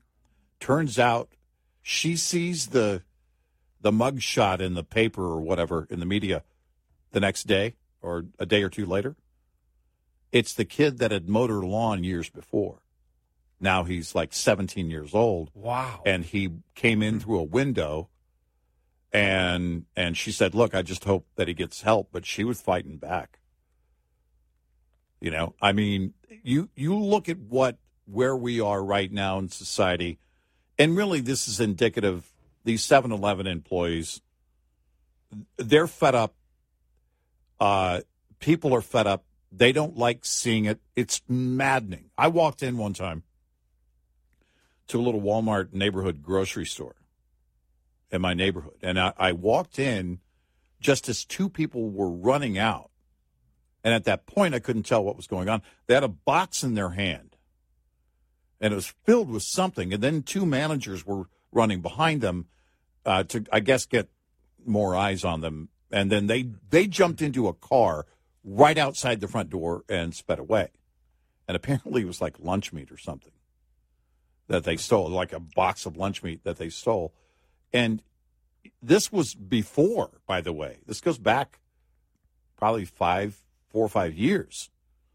This is before this new wave of organized crime that's going on in major cities. But it's frustrating every time you see it. You're like, man, I don't want people to get away with that. I don't want this to continue. I don't want that to be I don't want that to be happening in my neighborhood. I don't want that kind of behavior going on in my neighborhood. Well, the message that's sent, for example, in California, where we see what's happening in San Francisco, Well, the problem was this happened in Stockton, was it like 50 miles from Sacramento? So it's a small town. Yeah. And you might not want to do that in a small town. Does that relate to something that we're talking about? But when you see that the guy walks in with looks like a 50 or 60 gallon, garbage, can, garbage can, plastic can, whatever, and just starts not just stealing one thing, but just emptying everything entire off the shelves, just going and putting it in, and expects. And there's not a mob of people doing it. Just expects nothing's going to happen to him because this is now fully accepted in California as part of the culture. Yeah, that I can just walk in. Think about that. Think about it. Yeah. Well, I think about walking into if I walked into my local Kroger and did that, right, or my local 7-Eleven and did that, right. Well, I mean, that's what's going to happen. I will be stopped by citizens in Texas if I walk in with a garbage can and start just taking stuff off the shelves and get confronted by. I will be confronted by people. Mm-hmm. They will not allow me to do that in the state of Texas. Well, and I'm not even talking about the employees. No, the people. People will stop you. I was at a register. This goes back a ways, a few years ago, and I'm going through the register, and I have a pretty hefty cart of groceries, right? And on the bottom of the cart, the very bottom of the cart, is a case of water. Now, what you have to do is you have to wheel it. Once you load everything onto the belt, then you wheel it around, and then the cashier takes the scanner out, the hand scanner, and then gets it that way, instead of having to lift it, which sometimes I do anyway. But I put everything up there except for the water, and I'm about to wheel it around. This lady behind me, I think her name was Karen, and she said, "He has a case of bottled water down there," to the cashier. I said, "Yes, ma'am, I'm taking that around so she can scan it." And then the lady the cashier looks at me, who I know. I mean, I go to the grocery store all the time. And she looks at me like, what just happened? But, the thing is that. But I have done that at my local Kroger, where everybody knows me. I go in, everybody knows. I walk in, it's like, "Hey, Gary, what's going on?" And discuss stuff and everything else. And those are more of the people that I made banana bread back a few years for. Mm-hmm. And one time I've put bottled water down there. I got to my car, I looked down, I went, man, I never checked out. Mm-hmm. So I put everything in the car. I walked back with the bottled water and, right back through and go. I did it with batteries. I said I forgot because I couldn't see them. Yeah, I said I forgot to scan it. Yeah. Happened to me a couple times. Yeah. I went back. I went back in, and they looked at me weird when I went back in to pay for the batteries. But it was like $12 for the batteries. Yeah. Not that I would have gone home if it were only $2. But I mean, it's not to me, none of it is a small thing. I don't want to be seen because you know how you'll see the articles and now they're viral. The Walmart associates or the Target associates know when you're stealing. And I'm like, well, I'm not stealing. And I wouldn't want anybody to think I'm stealing. I would never steal. I'm pretty proud of the fact that I have earned things and I can pay for things. I am okay with a lawful society. It's like Brian Regan, the bit where they used to go, crime doesn't pay, as if you would argue, well, I would do crime, but it doesn't really pay that well. They should just argue crime is bad and it's against the law. Well, don't commit crimes because it's the wrong thing to do. I've told the story before. In fact, I did an entire show on it the day that happened when I lived in and worked in Buffalo. And it was a Friday night, and I just was getting, $40 out of the ATM at my bank. And it gave me $60, and there's a little piece of gum. So, I mean, I just wanted the $40. I didn't end up even using it, but I just kept there's a little piece of gum in between that stuck the two 20s together. Mm-hmm. And I went in Monday, remember, doing my show, and then I went in and returned it. They looked at me like I was from outer space. Yeah. What? Yeah, Right. I'm just in here. I went to Eustis, and you're probably $20 short from the ATM over the weekend. That's because of this. And they got the manager, and the manager came, I walked in the manager's office, and they already told him what I did. And he said, well, thank you, because nobody would do that. I said, well, it's not mine. Yeah. And I said, you can't be a conservative and believe in property rights and not return that money. Mm-hmm. And I went on the air. Now, I worked for a conservative radio station in Buffalo, New York. Listen to conservatives. About half the audience told me that I was a fool for bringing it back because the bank, if they made a mistake, wouldn't do the same for me. That's on them. I'm not going to behave because somebody else or another organization does something else. That's not the way I would do things. And I said, it's not mine. Right. It's that simple. Either you believe in property rights has to be more than it's my property. Yeah. It has to be I respect your property, or it doesn't mean a darn thing. Found a wallet one time loaded with cash just before sunrise at this corner store, a little gas station convenience store. As you pulled out, I'd gotten in my truck, and then I was pulling away. I saw something there. I didn't want to run it over. Couldn't tell what it was. But it was a wallet. And I mean a thick wallet. And there was cash just busting out of this wallet. Well, I take it back into Ike, the guy that owns the store. I said, Ike, we got to look in here. I want you to look through it so we can find a business card or something. We got hold of the guy, and he met us there at the store. For 2 or 3 days, he texted me, thank you so much. I can't believe you did that, and thank you so much. It's like, what am I going to do with somebody else's money? What would you be doing with somebody else's money? Why would you think that's a good thing for you to go, oh, I'll just take it out and then throw the wallet away? That's a level of desperation I hope I never know. I have a story like that coming up. 866-90-RED-EYE. Lines open for your calls. 866-90-RED-EYE on Red Eye Radio.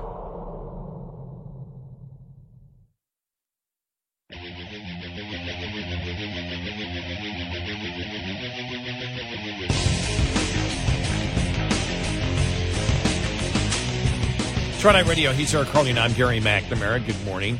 This goes back to before there were even cell phones. And I was filled up with gas, and all of a sudden I'm pulling out, and I look near the street, and I see this thing like a wallet. I go out and grab it. It's a wallet with credit cards and everything, cash in it. Like, all right. I drive back home. I look through the wallet, find the person's phone number, give them a call. That's one of the best phone calls I ever made. They didn't even know that they didn't have their wallet. Yeah. It's just, Joe Spaduti or whatever. Yeah. Do you have your wallet on you? Yeah. Right. What do you? Oh my God! What? I have your wallet. Yeah. And also, is this your card? Yeah, like a magic trick. Yeah. So and he's like, oh my God! I said, I know where you live. I'm heading out that way. Mm-hmm. I'll drop it by your house. Mm-hmm. I'll drop it by. I dropped it by, and the guy was like, "Where's my money?" Well, he was just so shocked. I said, I said, yeah, it was there, and he said he can tell he was confused. I mean, he didn't know how to react, and he said, like, what's the proper protocol? Do I owe you something? Well, the proper protocol is no, you don't owe me anything. 20%. 20%. That's what I should have said. Every week. I said no. I said, look. I said the shock and happiness in your face, though. The terror that I felt when I was talking to you that some guy had your wallet. Well, and honestly, that moment where before I said, I'll drop it off right now, and that anticipation of it, is he really going to drop it off? I said, to see your relief that you have your wallet is payment enough. And it really was. Well, it is. And also building karma that, listen, if it ever happened and someone ever found my wallet, now there's nothing in my wallet. But if that ever happened, that it would be the same, that someone would call and and return it. You know a problem with my wallet right now? I was complaining to somebody the other day. I'm like, got all these ones. Well, how useless to have all these ones. Where'd I get all these ones? Yeah. Well, I knew when I found that one wallet, I knew because you couldn't help but see it, even without opening it. Mm-hmm. It was filled with cash, and I thought, that's somebody who works in a cash business. And he mowed lawns. So was it a George Costanza Oh, huge yeah. wallet Oh, ready yeah. to burst? Yes, absolutely it was.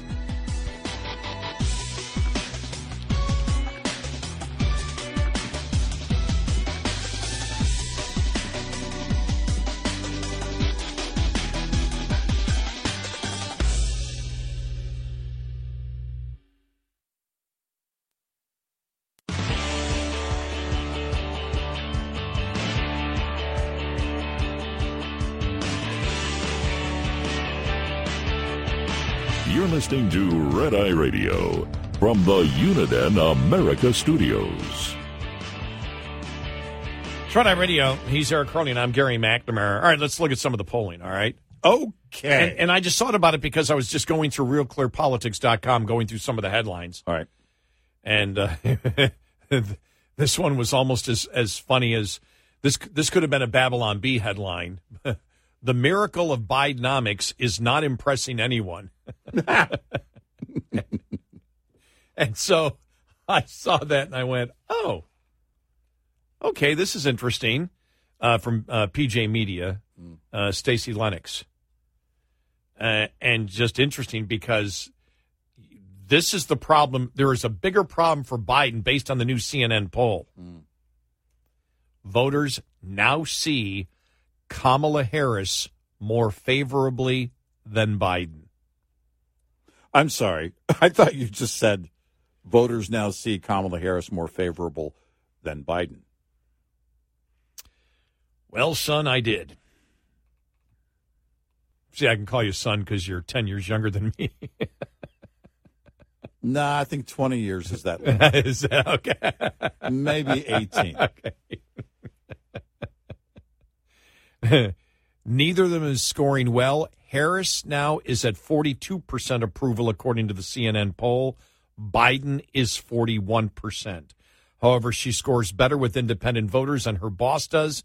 She also scores better with black voters at 72% compared to Biden's 61%. Just as astonishingly, 54% of respondents say they have more confidence in congressional Republicans to deal with the significant issues facing the country, while only 45% pick Biden. The results clearly demonstrate that Americans are not happy, and the primary driver is the economy. Only 37% approve of Biden's handling of the economy, while 70% disapprove of how the administration has addressed inflation.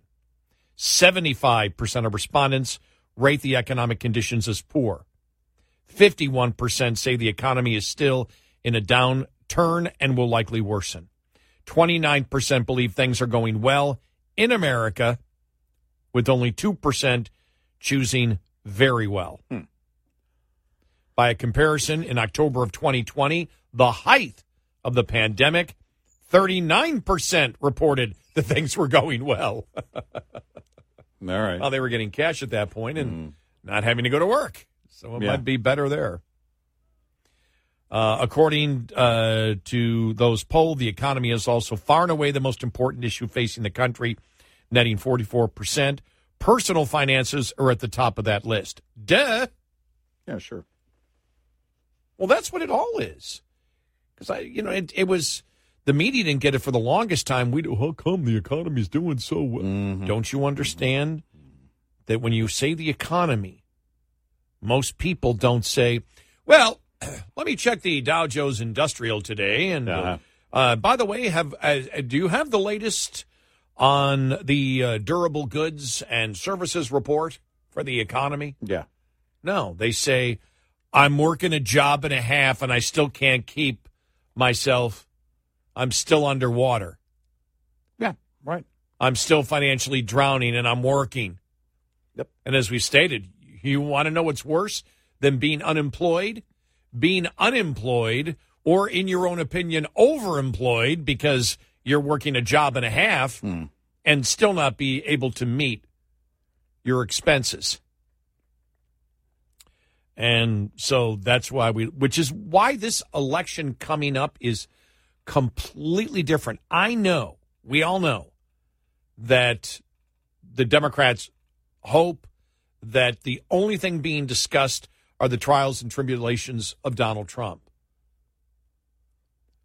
But I saw somebody yesterday say that Trump being in the courtroom should be some of the most incredible, shocking news out there. But for Trump, it's only Thursday.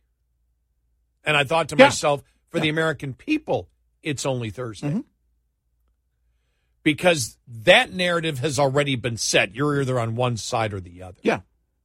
Now, the more interesting thing, because you have half the people that believe, and I believe it will be growing when people see it, because I've seen actually polls showing more than half the people look at it and believe that Trump is being politically prosecuted, whatever, however you want to call it. And so that's going to stay the same. This case isn't going to help it.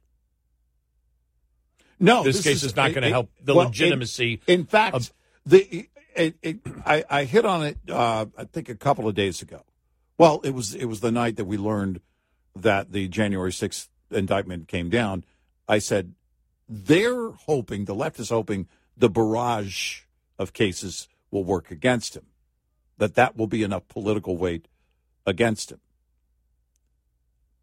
Actually, what it does is it demonstrates, especially when you look at the indictment, the January 6th indictment, it demonstrates even further the two-tier system. The number of cases against him and the nature of the cases.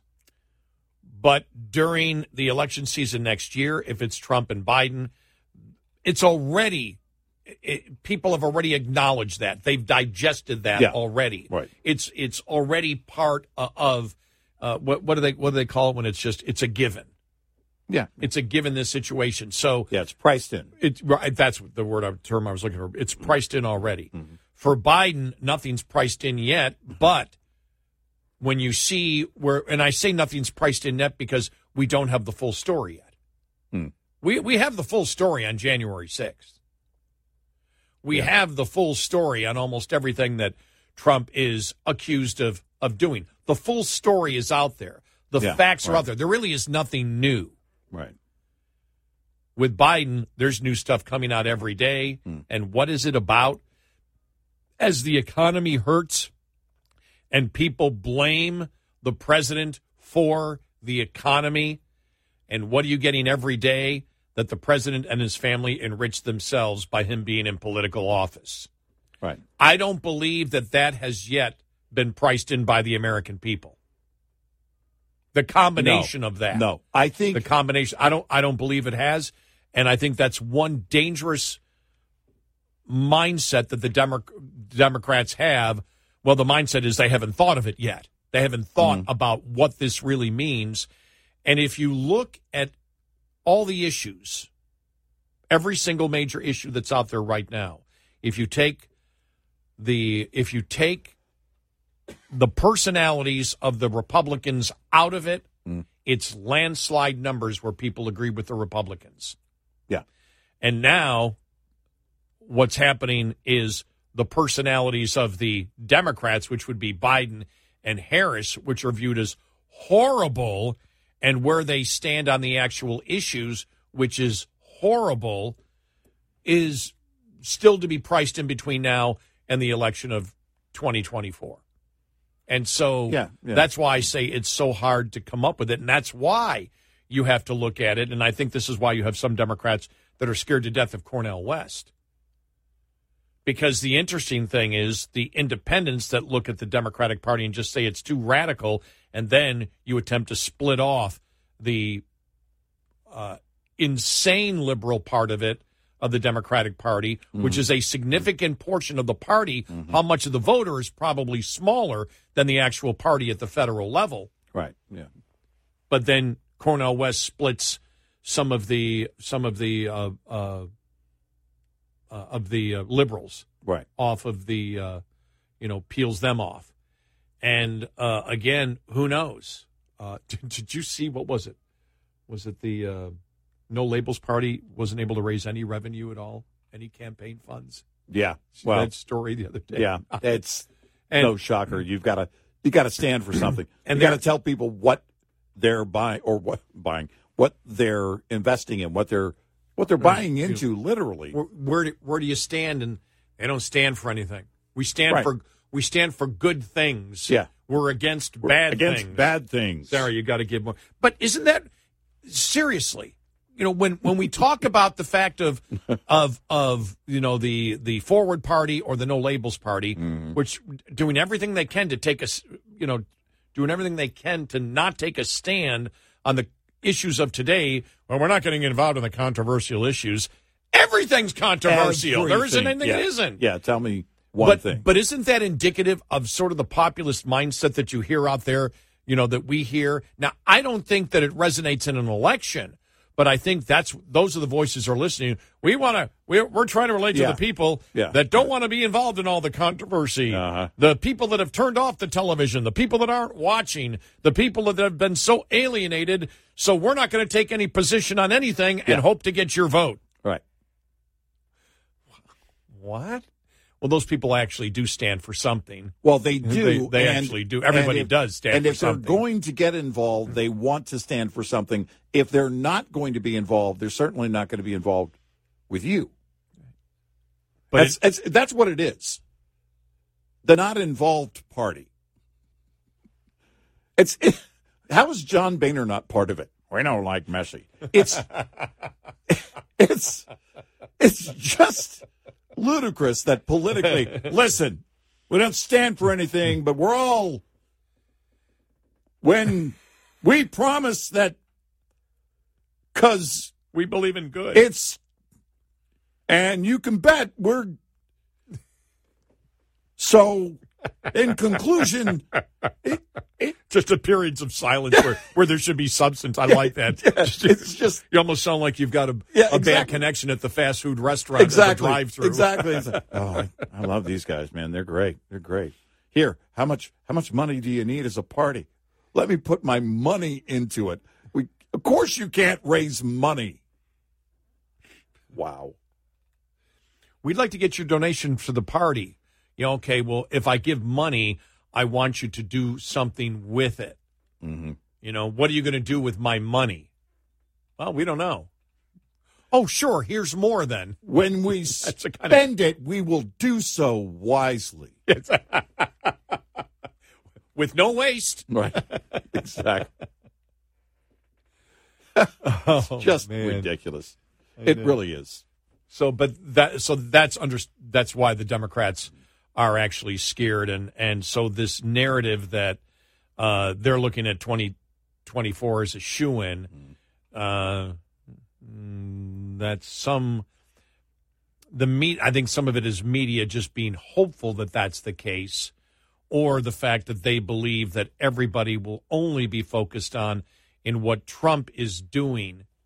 Yeah, right. And nothing else. But when you see the polling on, what people think about Trump on the issues and Biden on the issues, even still there, it goes towards Trump. And I don't know if he's still going to be the nominee yet or not. I don't know if Biden is. We're just looking at it as if the two actually happen. But if you look at Biden and the bribes, yeah, the allegations of bribery, he's screwed by the polls that already are out right now that were taken a month ago. Right. Before even everything that's come out over the last month has come out. It's still 60% of the people that believe that he's corrupt.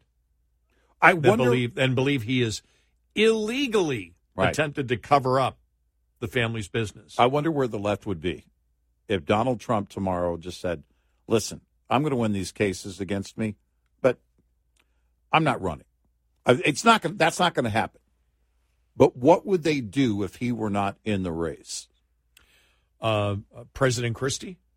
Exactly. I had to say that for you. Yeah. I had to say that just for you. Or Chris Christie becomes the new Hitler. I mean, well, I don't, no, that's the point. They'd be so lost. Right. It doesn't matter who runs in 2020. It doesn't matter who gets the nomination for Republicans. Let's be honest. But the hatred, there'll be a Hitler, or if it would be Nikki Haley, Mrs. Hitler. Yeah, exactly. But the hatred for Trump, though, is at a paramount, and that's the driver. I wonder how many of them would say, well, it is time that Biden steps down. Again, we're talking about the left. Because at that point, now you're going to look at it, they believe Biden can win, many of them. But I guess we'll see where it goes. 866-90-RED-EYE. Get in touch with Red Eye Radio, toll free at 866-90-RED-EYE.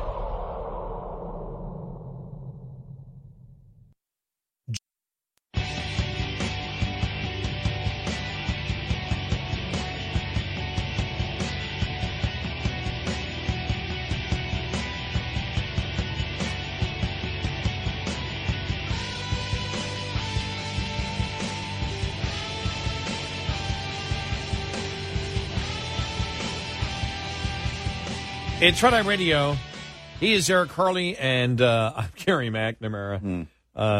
Just was sitting there and just reading the Babylon Bees headlines. Since I'd mentioned them, I was like, I haven't looked at them in a while. Mike Pence tries bold new strategy of alienating the 80 million people who voted for Trump. Bold. Yeah.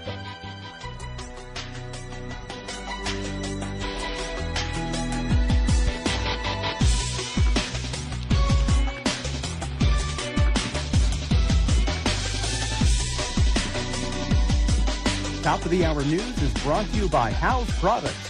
Visit houseproducts.com. This is Red Eye Radio on Westwood One.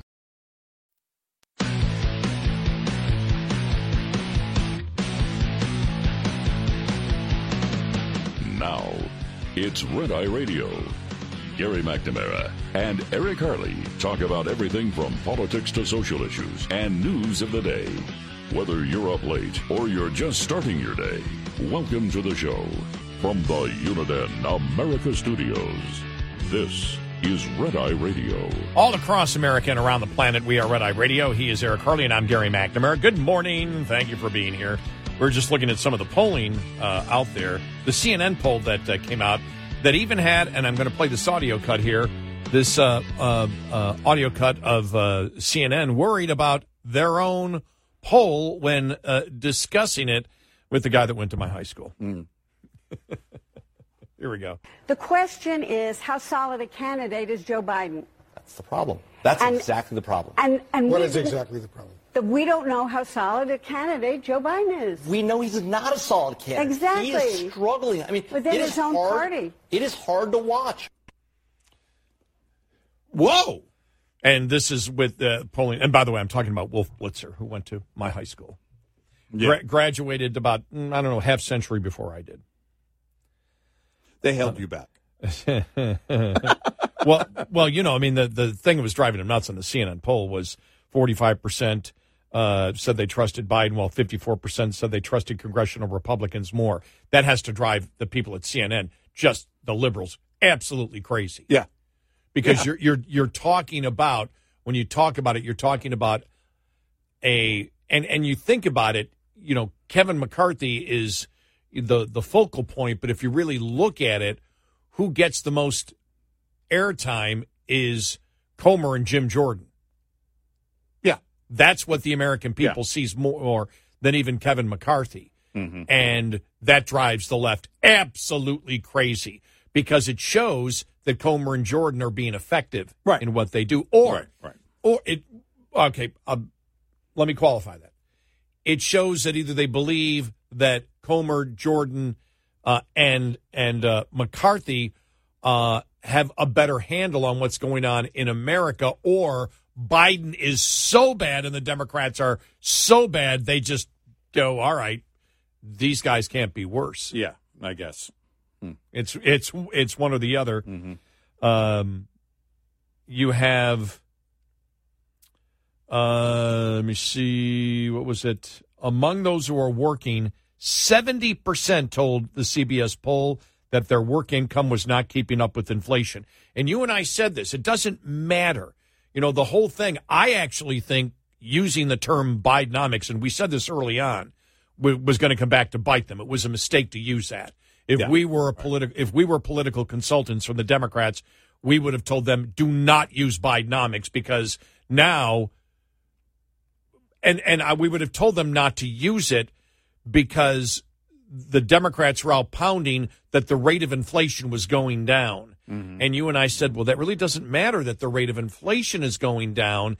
It's that the prices are still way over what they were a couple of years ago, and wages aren't keeping up, and still core inflation of the things that you actually need, especially housing, is still going up. And you and I talked about the fact that what it takes to get a mortgage right now, the cost of vehicles in general, which is near the average vehicle is now $50,000, because if you want to buy a gasoline vehicle that normally would be cheaper, you're helping to subsidize the electric vehicles, which are being subsidized, that nobody can afford. Yeah. Except people that are well off. The average person can't buy an electric vehicle. And now because they, as we saw Ford's loss this week of over $4 billion, what, in 3 months, was it? Or was that this year?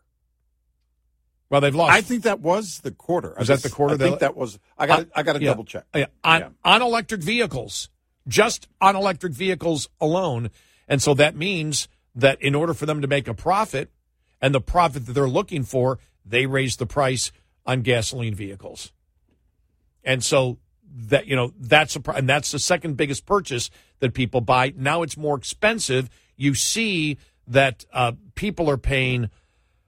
I mean, it blew me away when you and I earlier this year were talking about the people that are paying $800 to $1,000 for a car payment. Yeah, that was an estimate for the year. They said from between now and the end of the year, or coupled with their other losses so far, and until the end of the year, it will be $4.5 billion. And so housing, the things that are skyrocketing to the roof, housing, buy a car, your two biggest purchases. And then, what was the other thing? And now we see gasoline prices are going up, and Saudi Arabia says we're going to keep the cuts up. Yeah. And gasoline is now going up. Gasoline is now up from 3 weeks ago, at least where I live, 60 cents a gallon.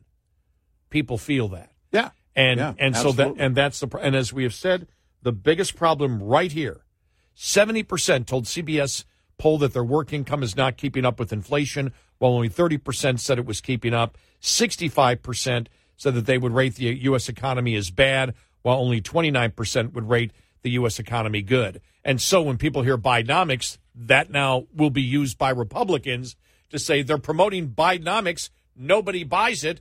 Bidenomics is why they're going to turn it right around and say, you're in the situation you are right now because of Bidenomics. They're promoting it as good. We all know it's horrible. And Bidenomics, what name does that have in? Oh, Biden. It's a horrible move. It was not and should not be part of the Biden brand.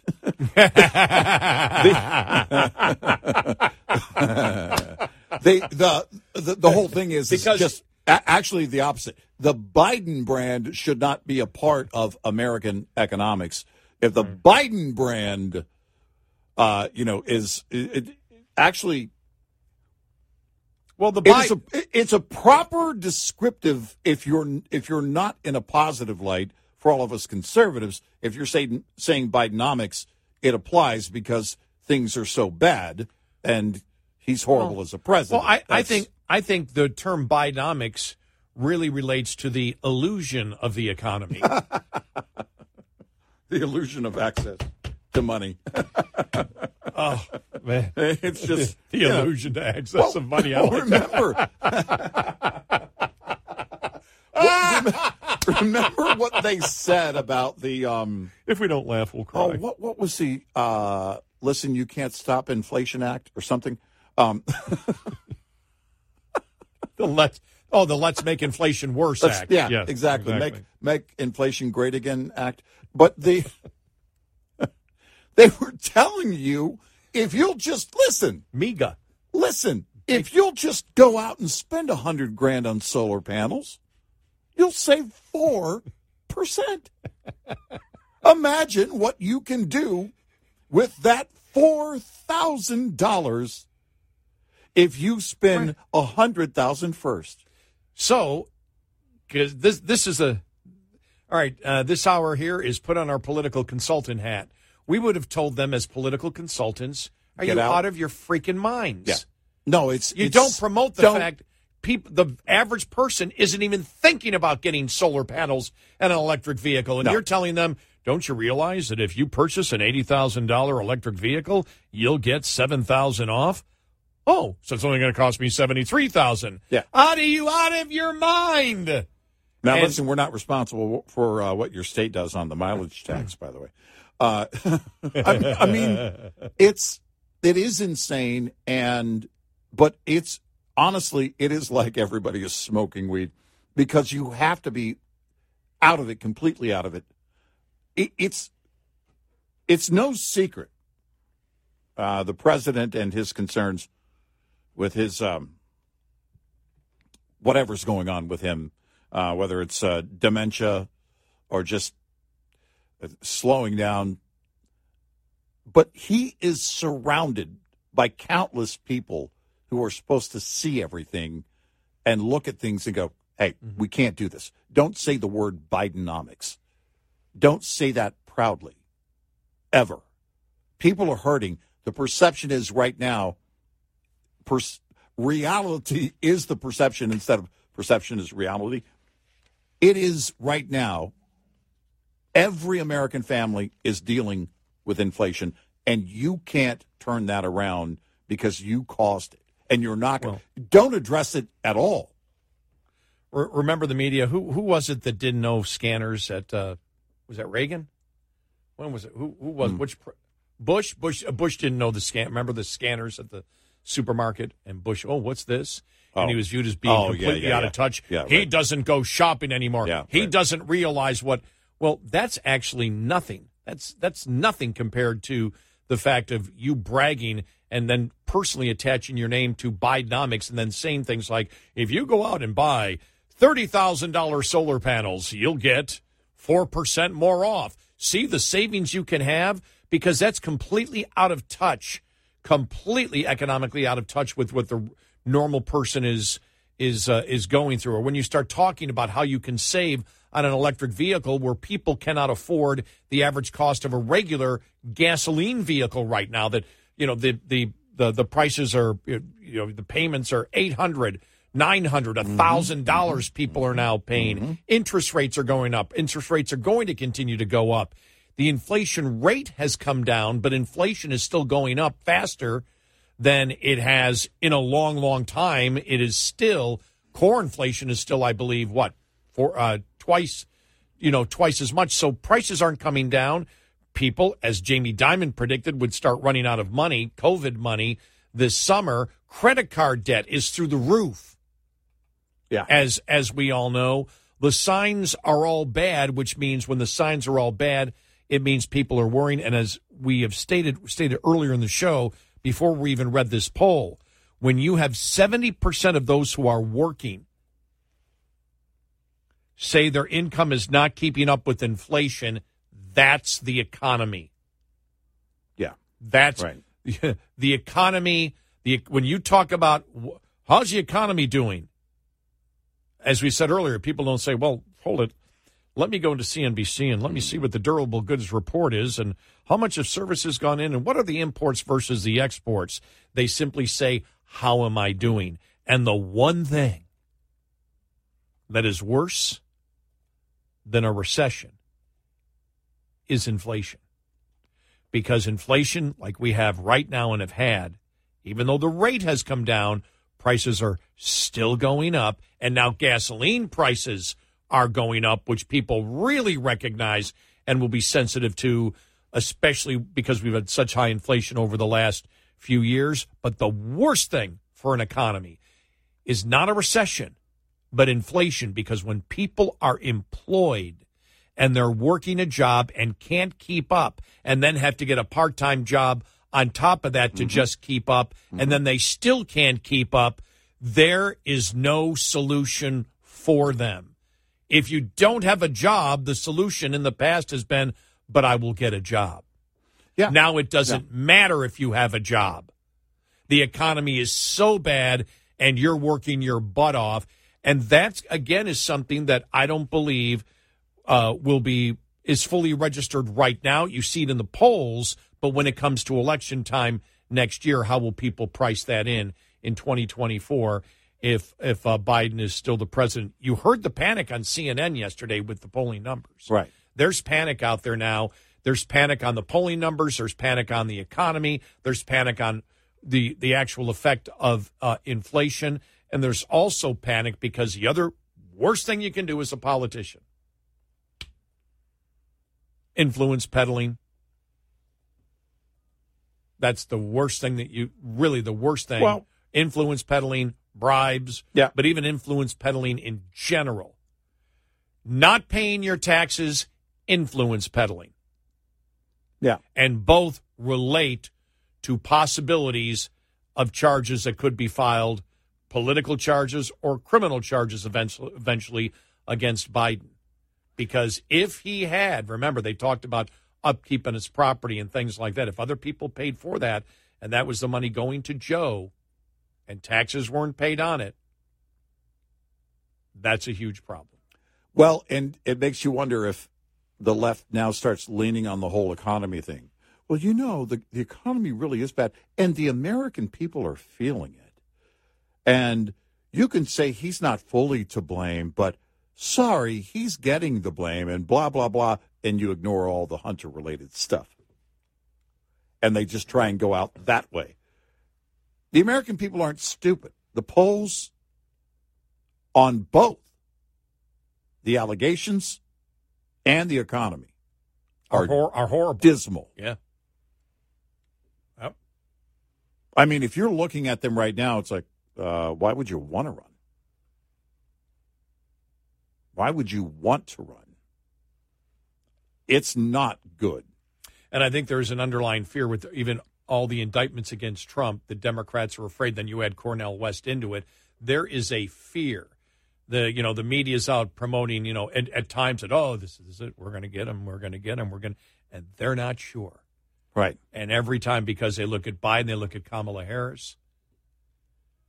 Well, I wonder how many Democrats, because Newsom's apparently they have the debate set up between Newsom and supposed to be early November. Mm-hmm. That Newsom's people have said, we're going to do it. Okay. Just this week. All so right. Yeah. That debate is on. There's probably a lot of people that don't want Newsom because if Newsom gets on there and gets blasted, because as Babylon B said, so the guy that people, the guy who state people are moving massively out of has decided to debate the governor who state people are massively moving into about which state is better. I mean, it's just, that basically tells it right there. The people have already voted. Ask them. Or ask U-Haul. And we'll get to that, though, the debate coming up and what the political consequences may be on that. There's a huge upside for DeSantis. I don't see the huge upside for Newsom for doing it. No. Because it's one-on-one. There's not. One-on-one, not. No audience, and Hannity. Yeah. Yeah. There's not. 866-90 Red Eye. Hi, I'm Jen Loomis, a transport safety expert at J.J. Keller, and I'm here to share a tip on compliance, safety, accountability.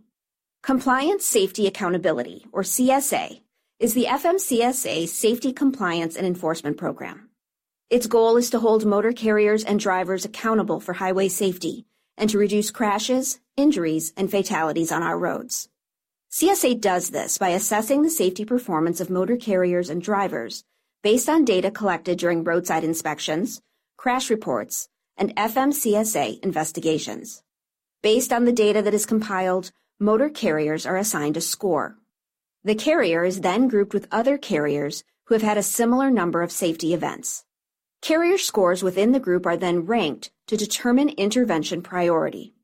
Low scores are better, so carriers with the highest scores are those that are most likely to be targeted for intervention by the FMCSA. Interventions range in severity and may include warning letters, roadside, off-site, or on-site inspections, civil penalties, or operation out-of-service orders. This tip was brought to you by J.J. Keller and Associates. Visit us at jjkeller.com. We'll be right back with more Red Eye Radio with Eric Harley and Gary McNamara.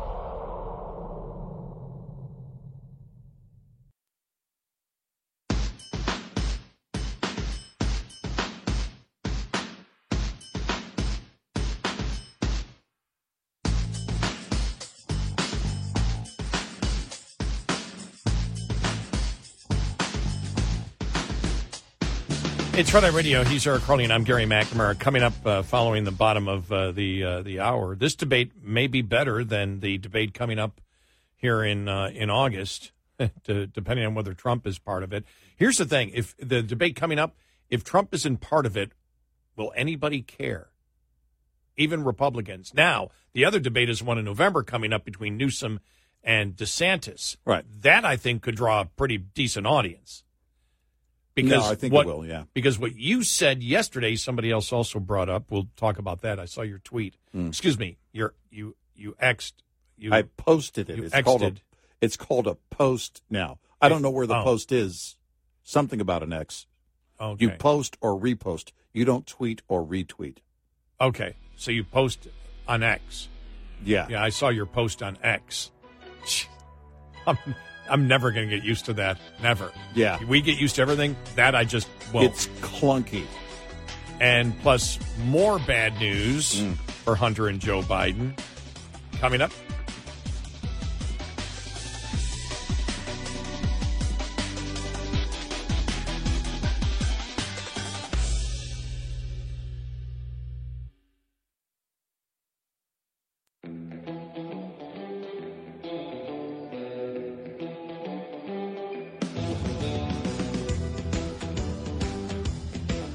So good, you know you want to listen again with our podcast, available on our app and at RedEyeRadioShow.com. And he is Eric Harley, and I'm Gary McNamara. Good morning. Thank you for being here. Download our Red Eye Radio app today. Listen when and where you want. If you can't listen live, overnight. So, yeah, it looks like it's on. Looks like the right now the Newsom camp said, yeah, okay, debate, and it's supposed to be like November 9th or 10th or something like that. Sean Hannity, no audience, and it's Gavin Newsom against DeSantis. Which state is better? Florida? That's basically going to be the debate. Florida or California? Yeah. Yeah. And you had said this yesterday, which was really true. This is a debate that... And somebody else wrote an article on it today, too. Yeah, that the founders would love. They would have welcomed this. And yesterday afternoon, Noah Rothman over at National Review echoed that point and a couple of others in a great article. And I posted that on X, Twixter, the artist formerly known as Twitter. And you can read it. And but it is that the idea is that that's exactly the whole point of it, this multi-state experiment that we have. Yep. And let's look at the facts, right?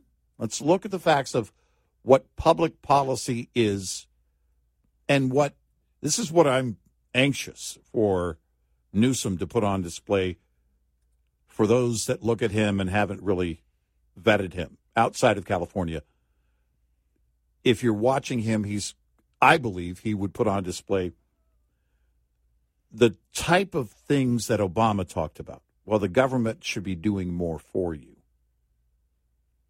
And he'll talk about things like equity and all of these things.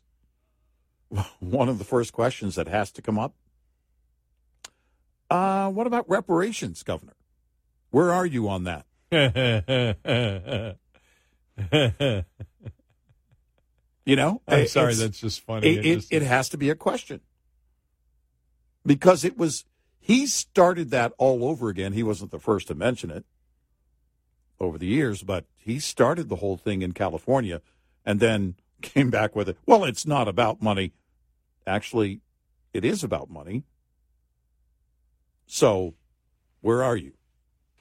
And those are the things that I think our founders were looking at in terms of the societies of the state. The cultures are different in states, and it does have to do with sometimes the just the simple behavior of certain cultures that have settled in states and have been there for a long, long time. And then, of course, the overwhelming influence of public policy and how that drives the change and the shift in cultures in certain states. And this is what our founders knew. And I think they would love to watch a debate like that in 2023, all these years later. Well, you know, the whole small town song is about culture of rural areas versus where our urban centers have gone. And is it political? Yes, because the rural areas still remain primarily conservative, and the large urban areas are insanely liberal. Where the fact is, I mean, I'm amazed that you don't have traditional liberals upset that what they call what's happening today and that the Democratic Party endorses as liberalism. You think that some traditional liberals like a Jonathan Turley or a Dershowitz would be upset. Those aren't liberals. Stop that. Sort of like when we say, when people sit there and go, I'm a conservative, what do you believe? And it's like, no, you're not a conservative. No. It's popular to say that, but that's how insane they have gone. That's, you know, that song is clearly about that. It's clearly, you know, we talked about the video of the guy robbing the store in California that got beat with the broom handle and attacked by it looked like 7-Eleven employees. That viral video that went out there, and you read the responses on it, and people are like, yeah. And by the way, if you are arrested, I can't tell you how hundreds of people saying, if you're arrested for this, because the guy walked out on his own, the guy that they tackled and then hit, and when they were almost spanking him with the broom handle on his bottom. I mean, that was the part that got a chuckle out of me. But this guy walked in with like a 60-gallon barrel, garbage can, and was just wiping stuff off the shelves and putting it in as if nobody was going to stop him, and they decided to do it. Well, that's a property rights issue. It's not a racial issue. Right. It's a property rights issue. Yep. You don't do that. Right. You respect other people's property. And that when we see what's going on in the cities today, saying that shoplifting is okay, that's not a racial issue. It's an issue of whether you respect other people's property or not. And so that's the kind of thing that we're dealing with. And you're seeing that in the big cities now, and where it's like it's unacceptable. We said it when these laws started a few years ago. Well, if you steal $800, we're not really going to fill out a report on that because people are just taking what they need. No. Nope. There are legitimate services and places you can go if you need something, if there's a problem. Yep. You don't, and as we know, that's a load of what it's become is a load of BS because we know these are organized rings now. Yeah, it's almost organized crime. Going, oh, fine, we can do this. These are organized rings doing it, and it's reprehensible. And the liberal politicians are all for it. Oh, because they thrive on the chaos. Yep. And so that's part of the culture. The other thing is part of the culture of what government should provide to people, and how, because of the insanity of the modern climate change movement, which I don't really believe in, neither do you, is really about climate change. It's about government being able to control capital. It is the socialist Marxist movement moving in, just like we had said. Now that NFL season has started, by the way, is any team interested in Kaepernick? And we said it a long time ago, and we were told by some in our audience, you guys are reading too much into it. And we said, no, we're not. We know what's going on with Kaepernick. We paid attention to remember when Kaepernick started talking about Cuba, and then you had that Cuban-American sports writer in Miami get on his case big time. Yeah. And we said, this isn't about cops. No. This isn't about bad cops. It's about trying to tear down institutions to promote socialism. Yep. And we said that's what Nike, by endorsing him, is actually doing. Yep. And we thought it was important, and then it came out that, Kaepernick's basically admitted that. Yeah, this is all about promoting, my socialist ideology. And to that extent, the left has been successful in tearing down a great deal of that part of the institution. And you think about a nation of laws. It requires enforcement. And the idea now of serving as a police officer in a major city, who wants to do that? Even those who still love the idea and are drawn to the idea of serving, they just look at that and say, well, but I'm going to be the enemy and I'm not going to get support there locally. The leaders there are not going to give me the support I need. And this is happening and playing out in all the major cities, and the left loves it because they understand fully what they have done. And people have dealt with that in their own lives, where they go to work someplace and it's like, here's what your responsibility is, and you need to do this, but if there's any mistakes, we won't back you whatsoever. Right. Even if the mistake is not your fault, we won't back you. Nobody wants to work there, and no police want to work there. But when we get to the socialist part of it, how it affects the economy with climate change and everything else, and taxes and what they provide, the list came out, and I'm sure that this is something that DeSantis will bring up. And this is the cost of, this is the most and least expensive U.S. states based on average monthly costs. This does not include taxes. Yeah. All right. Does not include taxes. Yeah. This is based on your mortgage or rent, auto loan, utilities. Now there's some taxes in all of this, but utilities, auto insurance, cable, internet, and phone, health insurance, mobile phone, alarm and security, and life insurance. That's what they used. Does not include income taxes or anything like that, the tax burden that you have. The number one state, Hawaii. Number 2, California. Number 3, the most expensive U.S. states based on monthly costs, Hawaii, California, New Jersey, Massachusetts, Maryland, Connecticut, New York, Washington, Colorado, and Alaska. So you have a more blue state at number 10, but we understand why the cost is more expensive there. You mean a more red state? What I in say? Alaska, you said more blue? More red state, I mean. Yeah. Yeah, thank you very much. With Alaska, it's all about how you get goods there and even within the state.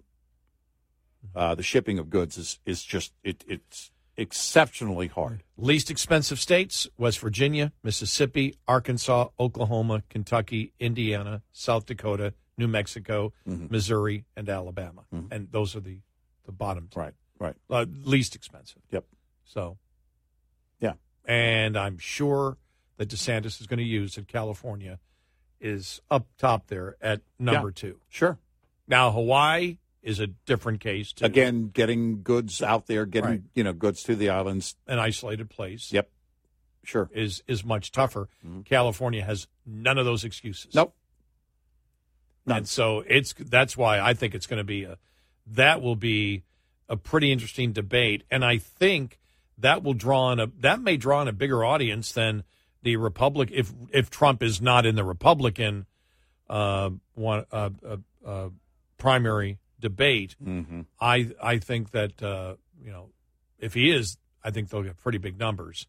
Right. But if he's not, I think the numbers for DeSantis and Newsom could possibly be higher, because that's really, when you think about it, that's the issue. It's the state's issue there. We know now, and there's a lot of focus right now in this country about the states that are doing well, and especially post-COVID. So it's COVID, lockdowns, the economy, taxes, the cultural issues, critical race theory, liberal, radical transgender activist movement, all of that. And states going one way or the other way on that. That is a debate. And when you take Florida and California, that is the debate. Yeah. Right there. It is. That's the debate in this country right now. And two specific personalities that will be arguing why one is better than the other. Could be good. Yeah, I can't wait. Could be good. I can't wait. 866-90 Red Eye. Coming up, more with Gary McNamara and Eric Harley. It's Red Eye Radio.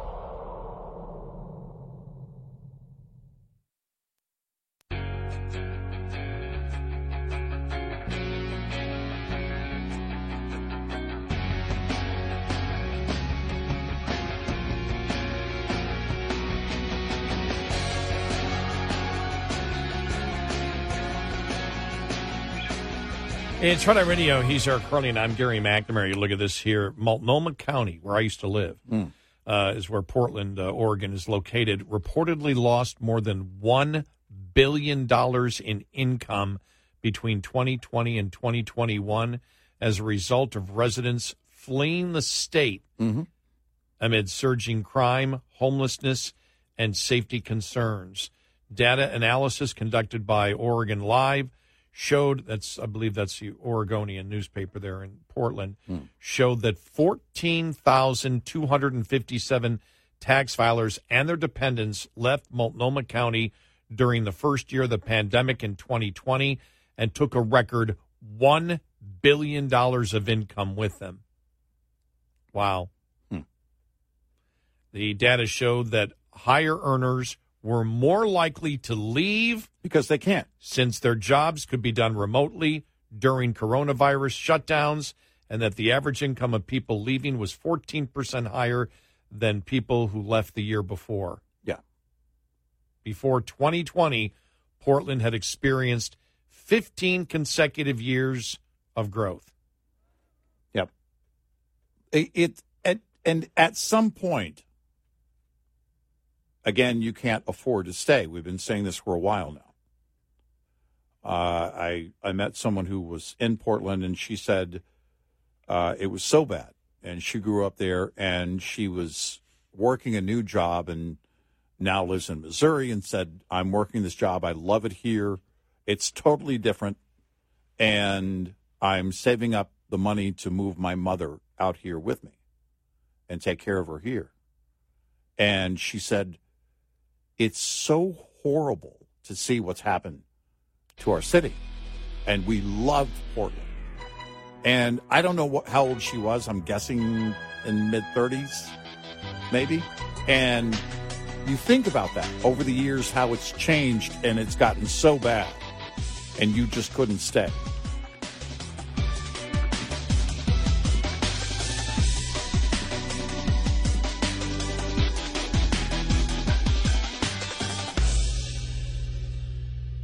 This is Red Eye Radio on Westwood One.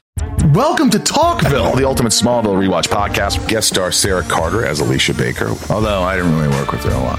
But Tom did, and they had some real big smoochy scenes. Yeah. Can we talk about that? Could there be any more sex? What was a 3-page makeout scene that just kept going? Good Lord. We get it.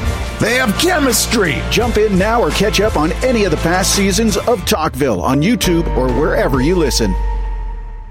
The Bigger Pockets portfolio of podcasts are worthy of your investment. We're having a real conversation as real estate investors. New episodes available every day. It's important to buy where it makes money and not necessarily where you want to travel to. Bigger Pockets, On the Market, Rookie Real Estate, or Money Podcast. The purpose of flipping is to create more cash so then you can reinvest into other types of properties. The Bigger Pockets Podcast on YouTube or wherever you listen.